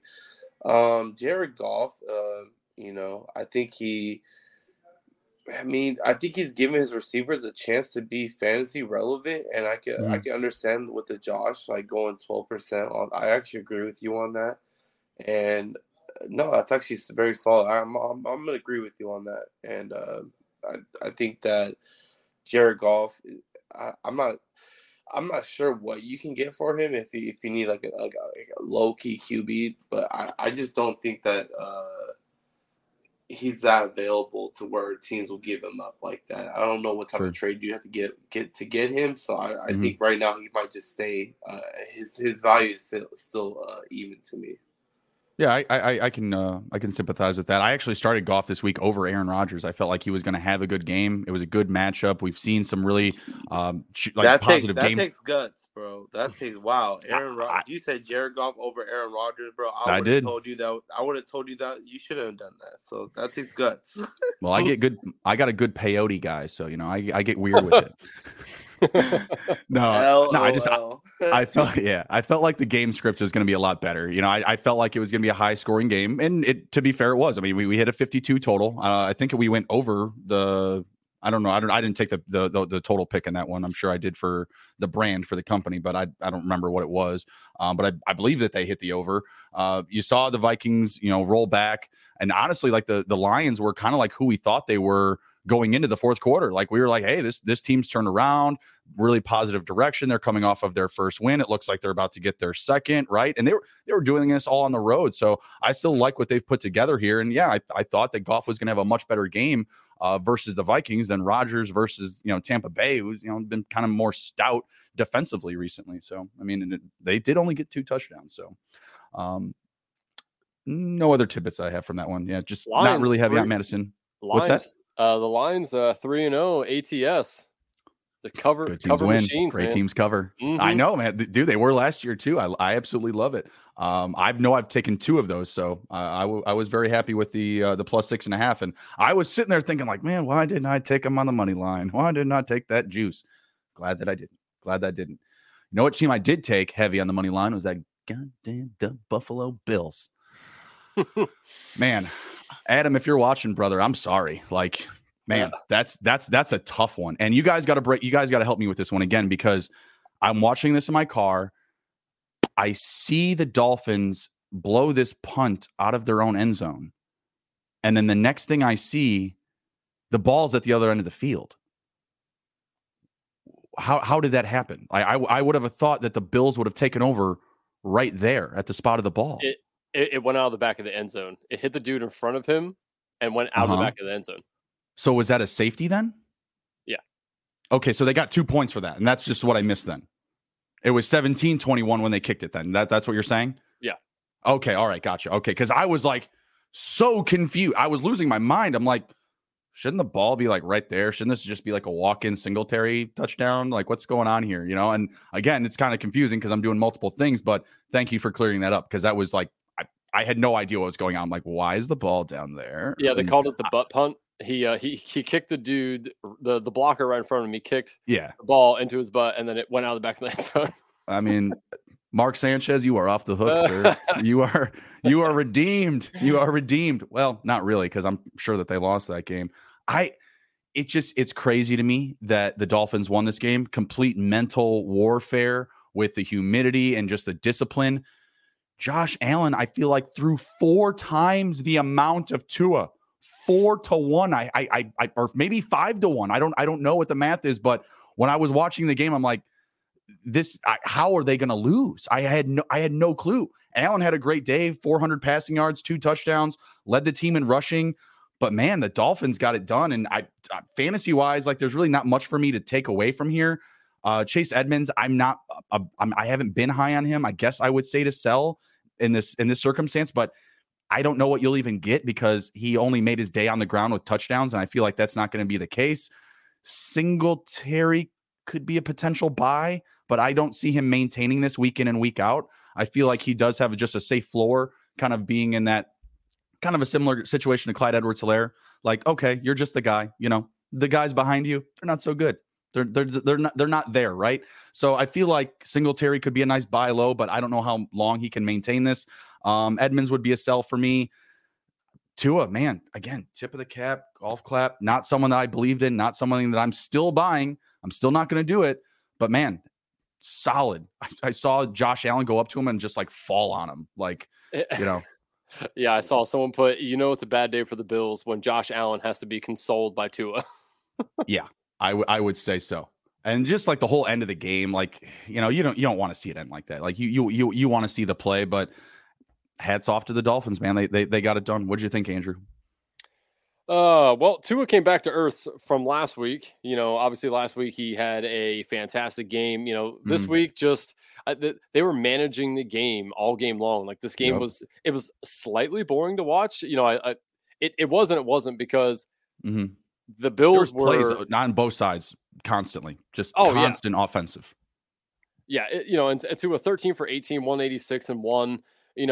Again, he managed the game well. I think the Dolphins tried to make it a point to run the ball a little bit more with Jordan Phillips out for the Bills, and the Bills, kind of being a little banged up this week. I think that they wanted to run the ball a little bit more than they have been. So I'm not buying the Chase Edmonds thing. I actually sat him this week. I've started him the past 2 weeks, sat him this week because he hasn't done anything. And then this week he goes out and gets 2 touchdowns. Like, that's fantasy football for you, in a nutshell. It's just insane. So I'm actually going to go try to sell Chase Edmonds if I can right now. That's definitely a sell candidate for me. Waddle had a nice game, 4 for 102, missed out on the touchdown, unfortunately. Tyreek Hill, not a good day, 2 for 33. That's going to happen with him. That's why I wasn't high on him to start the year. I thought he was going to have a lot of, he's boom or bust essentially in my eyes, right? In this offense, I think Waddle's a little bit more of a safer bet, just because of the role that he has with this offense. The Bills, like you said, Josh Allen, he threw it's a little over 3 times the amount that it felt like a lot Tua more, did. man. Oh yeah. He threw 63 it felt like a times. lot more. Yeah, 63 times. Insane. One of the things that I did take away from this is, and it's because I have this exact same scenario in a league, is I have Gabe Davis and I have Isaiah McKenzie. I started Gabe Davis because I felt like I couldn't really sit him, right? Like, I picked him for a reason, so in hindsight, obviously McKenzie had a better day, but if McKenzie's out there in any of your leagues and you can go buy him, if you have Gabe Davis or Diggs, I would definitely take McKenzie and put him on my bench, because if one of those guys goes down, McKenzie's going to have a huge role in this. The Bills use their slot receivers almost more than any other team in the league in different ways. So that's somebody I'm definitely going to go try buy this week. Yeah, I know he had a good week, but obviously, he's been a little up and down first 2 weeks. So I'm definitely going to go try to buy him in any of the leagues that I have Diggs or Davis in. So, that's a guy I like. Outside of that, I don't really want to take too much else away here. A lot of the guys were on the sidelines getting a little maintenance due to the heat, and humidity down there. So I don't want to hold that against them. I saw Diggs on his back for like 4 or 5 minutes getting worked on, and I think it was just cramping and stuff like that. So I don't want to take too much away due to the weather. It was definitely hot down there, and you could see it in some of the players' eyes. But I'll tell you what, for betting purposes, I don't care what the spread is next week. I'm taking the Bills because I think that they drop. I think that this loss is really going to stick with them this week. It's really going to hurt. And also Dolphins 3-0 ATS. Didn't see that coming, to be fully honest. 3-0 straight up too. Yeah. What do you think about this one, Sage? Oh man, there's a lot to take away. I think that the Bills absolutely gave this game away in every single possible opportunity that they could give Miami this game. It happened from the fumble that led to a touchdown. I mean, it just went all. I mean, from the missed field goal when they took a lot of time off the clock and to not capitalize off of that, and then to go on downs, and yes, they got the safety, but I mean, a field goal right there. I mean, it was just disappointing to see what the Bills did today. Fantasy wise, I don't know how Zach Moss, ended up having with a decent stat line. James Cook only getting 1 rush, got more receiving. I think he got 4 receptions. Mm-hmm. Nothing too much to take away. No more buy less. No sell. I think it's just what it is from beforehand. Tua, He looked. I mean, this is a good Buffalo Bill team, and yes, they were without a lot of starters missing from the lineup. But I think it's impressive to just get this win, and I think that the Dolphins can build off of this. And the Bills are scratching their head, like, how do we let this one go out of our hands? No, I agree. It was a tough finish for sure for the Bills, and they were sweating it out in the heat, like Andrew had mentioned. A huge advantage for the Dolphins right now. Obviously, that'll fade a little bit as we get closer. November, December, it's going to get a little bit more wet than it is. Going to be hot in South Florida, so that'll be interesting to see how not just the opponents coming into Florida, but also how the Dolphins handle it too. When those balls get a little bit more wet, I don't know, is Tua still going to have the most accurate balls in the NFL? We'll see. I don't know. Not really any like buy or sell candidates here. You kind of like to see James Cook getting those 4 catches, though. If you're a dynasty owner, you kind of like to see that little bit of progress there. Get Zach Moss out of there, man. Give James Cook more work. Honestly, like Zach Moss wasn't that bad. He had 4 for 40 something yards. Yeah, 4 for 46, I think. Yeah, that's leading as far as the running backs go. As far as rushing, Allen led the team, but he had 8 for 47. He needed double the amount of touches. Andrew, let me just get one more good weekend of Zach Moss. Let me trade him, and then we'll go back to get James Cook the ball. I'll go, bro. There you go.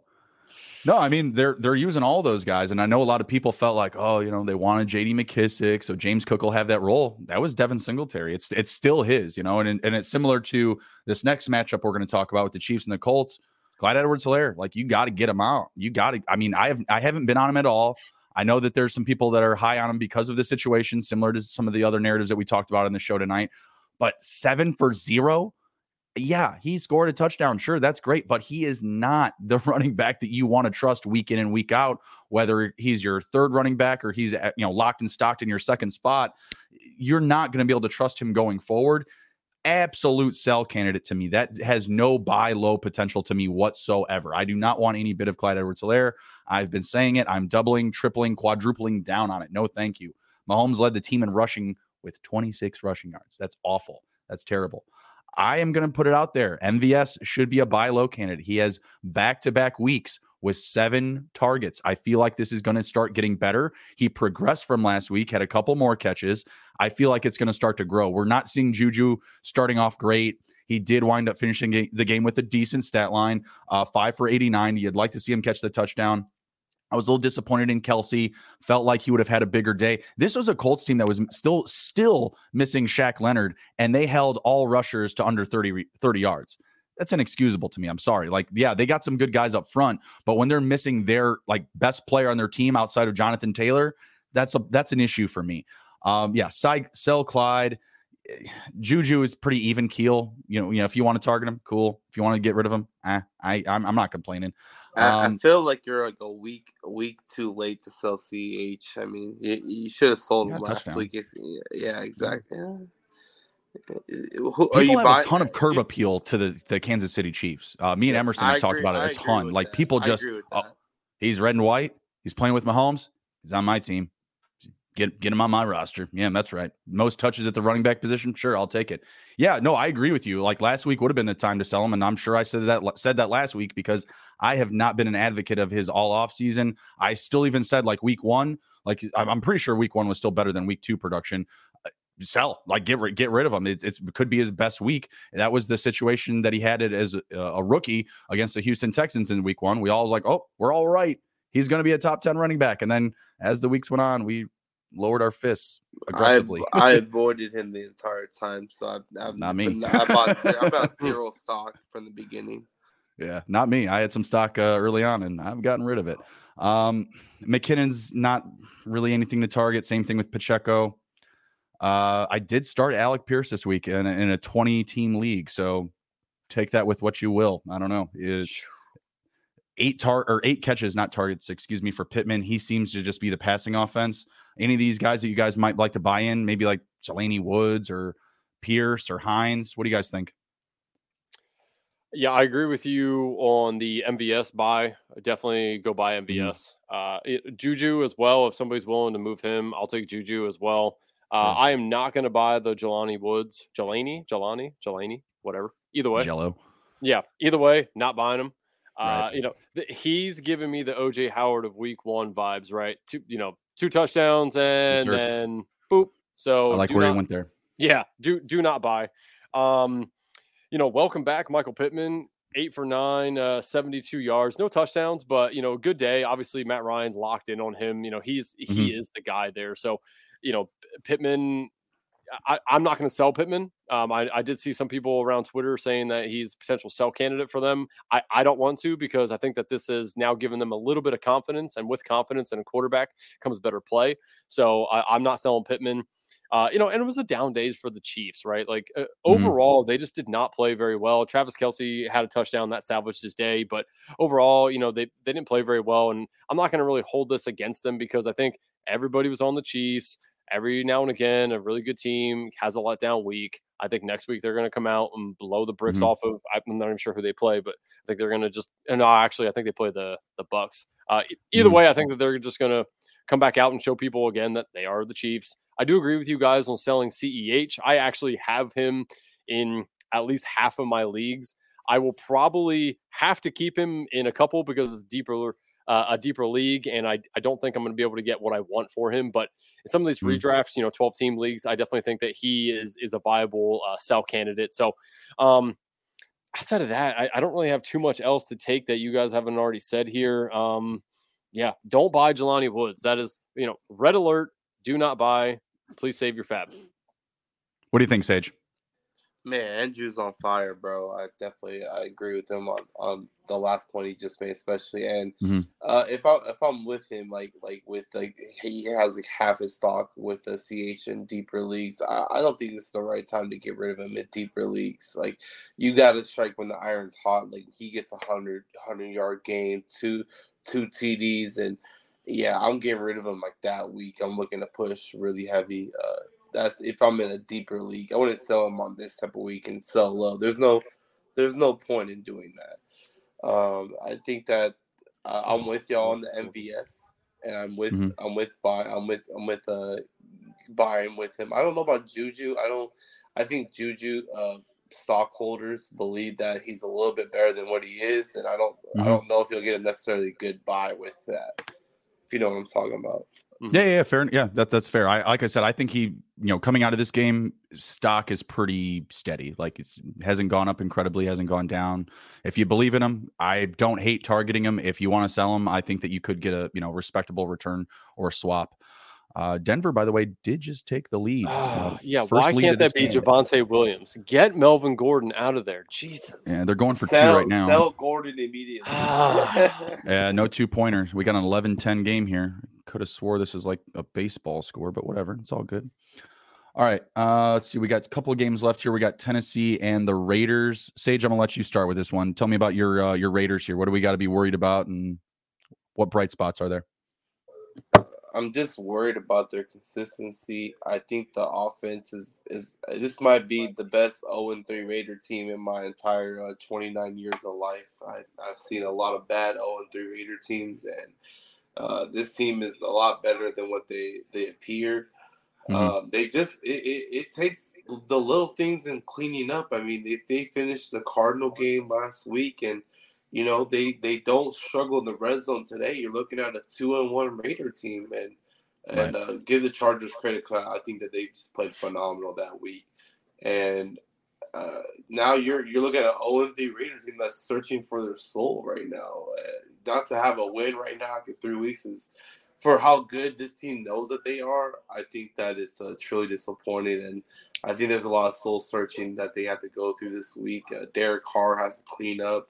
I think he's missing some easy targets, and his receivers were also missing some easy targets. I mean, the second play before the Hollins touchdown, I mean, how easy was that touchdown? Yeah. The guy just dropped it. I mean, Darren Waller, as much as it hit his fingertips, he could have easily caught that, and it would have been a different game. It says a tip pass, and it's a pick. I mean, Raiders just have to clean it up. They're a lot better than what they are. Defense didn't show up till the second half and then played phenomenal. I mean, shutout half. But the first half, they looked like they were about to get ran through. So it's just an inconsistency. And I expected it from the defense, but the offense, I expected them to gel a little bit better in Josh McDaniels' offense, and I think they've been struggling, and it's apparent, and they're 0-3 because of it. Yeah, fair enough. What about Matt Collins? I feel like he should be a steady buy candidate right now. 18 targets in the last 2 weeks. I definitely would buy him, and it's how much fab you spending? Maybe 15%, but how much what would you recommend if you were gonna buy him? Would you I'd spend more on him than Reynolds, that's for sure. I would be probably willing to go to 15%. With that. Is that crazy, Andrew? No, but I'm definitely going to be on an island here. I think that the offense, if they're going to be good, has to run through Adams, Waller, and Renfro. I know Renfro wasn't there, which is why I think Matt Collins has, had an even better second chapter of his book, right? Last week he was good, this week he was good, but there was no Renfro. So I'm not a buyer on Matt Collins. I'm not going to, again, I don't blame anybody for doing it. I just have a hard time seeing that moving forward. Is he going to supplant Renfro? I doubt it, right? And he's definitely not supplanting Adams. I agree with that, Andrew. That's a good point you just made.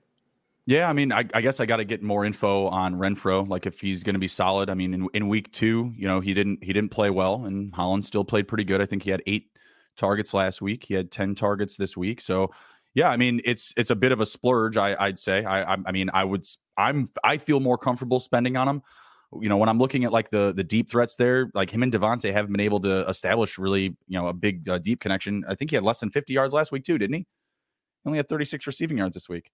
I mean, yeah, if those two wake up, then sure, you'd probably back down for Matt Collins a little bit. But I mean, he did just as well as like a guy like Devontae Smith this week, who was another one that blew up like that. I was about to say Reynolds, but he had just under 100.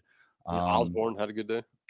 Yeah, Osborne and who was it? Oh, Olave had a crazy number, had a crazy receiving. Those guys, I feel like we're like, oh yeah, we'll take that type of production. We want to get that on our roster, and I get it because Renfro familiar with Carr, Waller familiar with him, Adams clearly potentially even the most familiar with him, and he hasn't even been playing with him, right? So I get it; those connections are there, but what we're seeing again, it feels like those other situations, like a Dortch or a Reynolds or something like that, where these guys that aren't getting that coverage from the defense, that priority, they're making their days, right? And like we're just talking about the Raiders, they're struggling, not just on offense, but on defense as well. They had a bad start.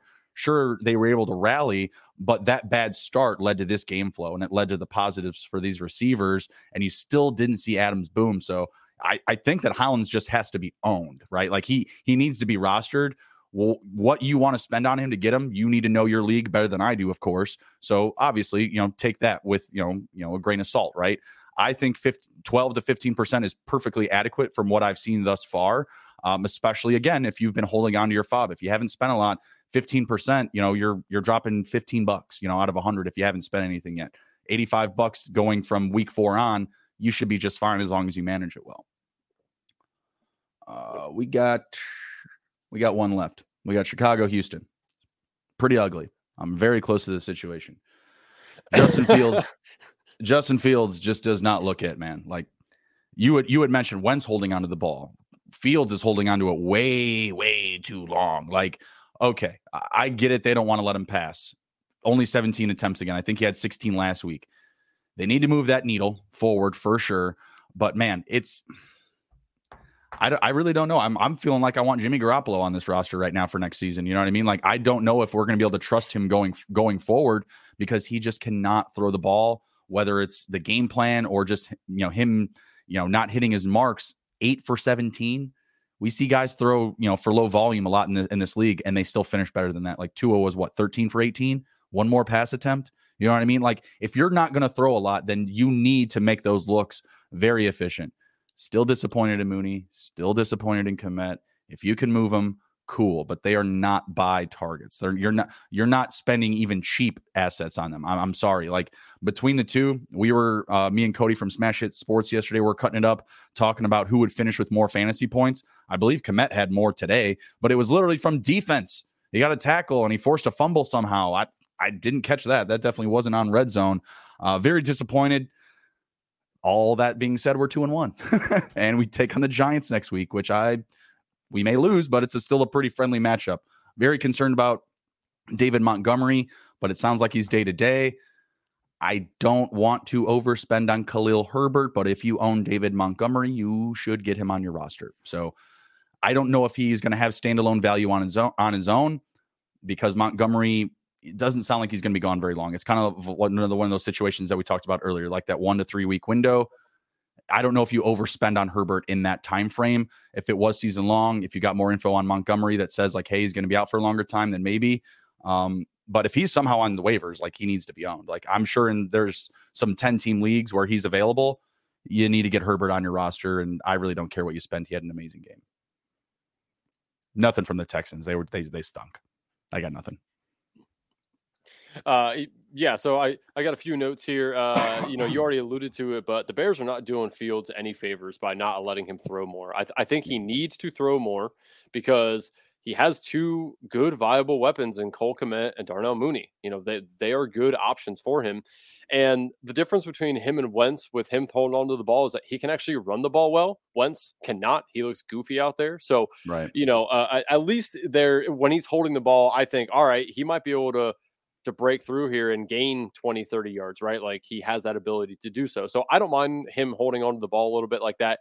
I do think that they do need to do him some more favors and call some better pass plays. I mean, some of their pass plays are just like Washington's, very vanilla looking, and it's easy to cover. I don't like that. I do a little bit disagree with you, and I don't want to say it's too much of a disagreement as more of I'm a little bit more higher on him, but Herbert I think can have some standalone value. The coaching staff is not loyal to David Montgomery. They came in and inherited him. I think that they like Herbert more. I mean, they didn't make him go out there and sell, what was it, peanuts or whatever during the preseason. So I do think Herbert has some standalone value. That's somebody I'm definitely going to go try to pick up or buy, buy on. Pierce had a pretty decent day. I think he might be a little bit matchup dependent though, moving forward. I've seen that now. It looks like it's the matchup that has to be good for him to really have a good day. So he might be a good sell candidate now if you're inclined to. I still like Dameon Pierce. I like that they're going to give him the work, and he is the guy on the Texans that if they're gonna run the ball effectively, it's going to be Dameon Pierce. So right. I'm not personally selling him, but I do think he could be a potentially good sell candidate. It was nice to see that they finally actually realized that they had Cole Kmet on the team and actually used him a little bit. It was not what it should be, but they at least looked his way this week. I mean, good Lord, they didn't even look at him in the first 2 weeks. So it was nice that he at least caught the football and touched it this week. And the only other note again is Mooney needs to get more involved. I mean, this dude was fantastic last year. They need to get him more involved. He's a good wide receiver. Trust him, get him down the field, let him burn some people, let him score some touchdowns. And that's really the end of the story, right? Like the Bears just need to call better offensive pass plays. Just get your playmakers involved in the game. That's it. Yes. What you got here, Sage? Well, first off, I think a lot of credit goes to Pete Carroll for avoiding the Justin Fields trap and sending him to the Bear, getting him from the Bears. I think that they dodged a bullet. I'm very disappointed in Justin Fields. I think that they are masking and trying to get him to do as less as possible to just get by and win games. I mean, they don't trust him. And you have guys like I thought Nick Foles was frustrating. I think that Justin Fields frustrates me even more. I mean, Mooney was always open, in my opinion, and Nick Foles was always missing them on like wide open 50+ yard plays. I mean, I remember watching so much Mooney film, and it almost reminds me of how disappointing DJ Moore was to me. Like those two guys, I think they're definitely buy now. Like whoever's selling them low, just go buy them. And look at this punt. Oh wow! What happened? Oh no!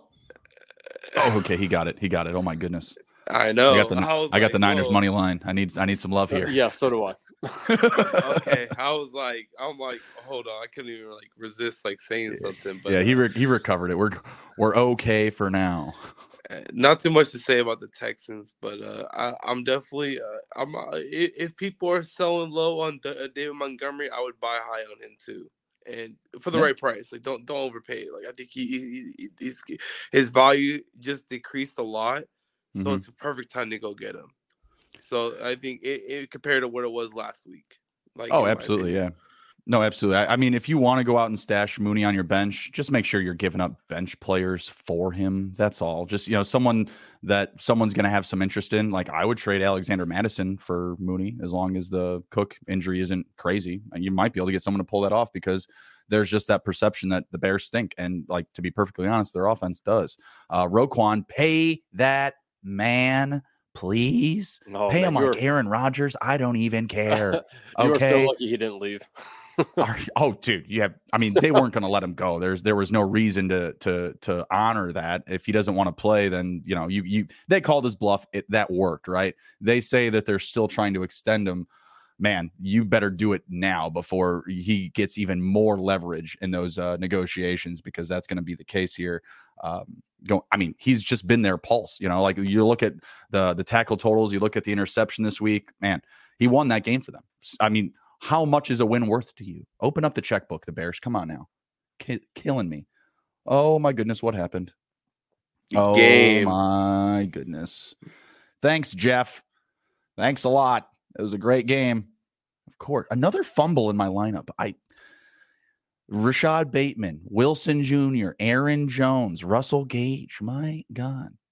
I know I'm complaining here. I'm beating my opponent 164-69, but oh, Jesus. Clean it up, guys. Come on. Hey, he still has CeeDee Lamb. Okay. He'll put up a respectable total of 75 points. It'll be fine. The week I need Denver to lose, they win, and just vice versa. Just so frustrating. No, it felt like the Niners had this one too. They were in the driver's seat the entire game. I really don't blame it on Garoppolo, but man, like, I felt like they were going to have this one. Decent game from Kittle, 4 for 28 in his first game. Ayuk had that touchdown on that pick play. I don't know if you guys saw that, but like they had I don't know if it's Ed Hockley or whatever referee, head referee guy that they have in the booth, but he's like, that was illegal. That touchdown shouldn't have counted. Debo's a criminal, and so are these referees. It's like, man, it's kind of harsh. You're just like completely blown up on your refs on the spot here, man. Don't you guys have like a union or something? My goodness. All right, we are going to head out for the night. Looks like the Denver Broncos are going to get their second win of the season. Excuse me. Looks like they're going to take home a W here. Me and Andrew are taking some money line losses, but I did hit the Cortland Sutton catch prop. I hope you took Kramer's first half money line parlay, because that did hit. Thank you, Kramer. Nice, good stuff. What was it? It was So I only put $5 on it, but it paid 117, I think. So it was a pretty decent, but it was five-teamer first half parlay. So he gives us that every week, everybody. Nice, good stuff. Good stuff. The boss giving out free money. I like it. Man. I don't disagree with that. All right, Andrew, let them know where they can find you. Sage, let them know where they can find you. You find me at Twitter at ARAUB23. That's ARAUB23. Tell them where they can find you, Sage. You can find me at Twitter at SageDub. Sorry about that. Right on. You can follow us on Twitter at SGPN Fantasy. Go smash the fantasy tab at sportsgamblingpodcast.com. We've got weekly rankings. We've got IDP, Dynasty, Devy content, redraft, start sits, everything that you need to conquer your fantasy football league. We will be back every Sunday night recapping every week of the NFL fantasy season. And I'm also here on Saturdays previewing. Take care, be well, be good. And if you can't be good, you got to be good at it. We'll see you.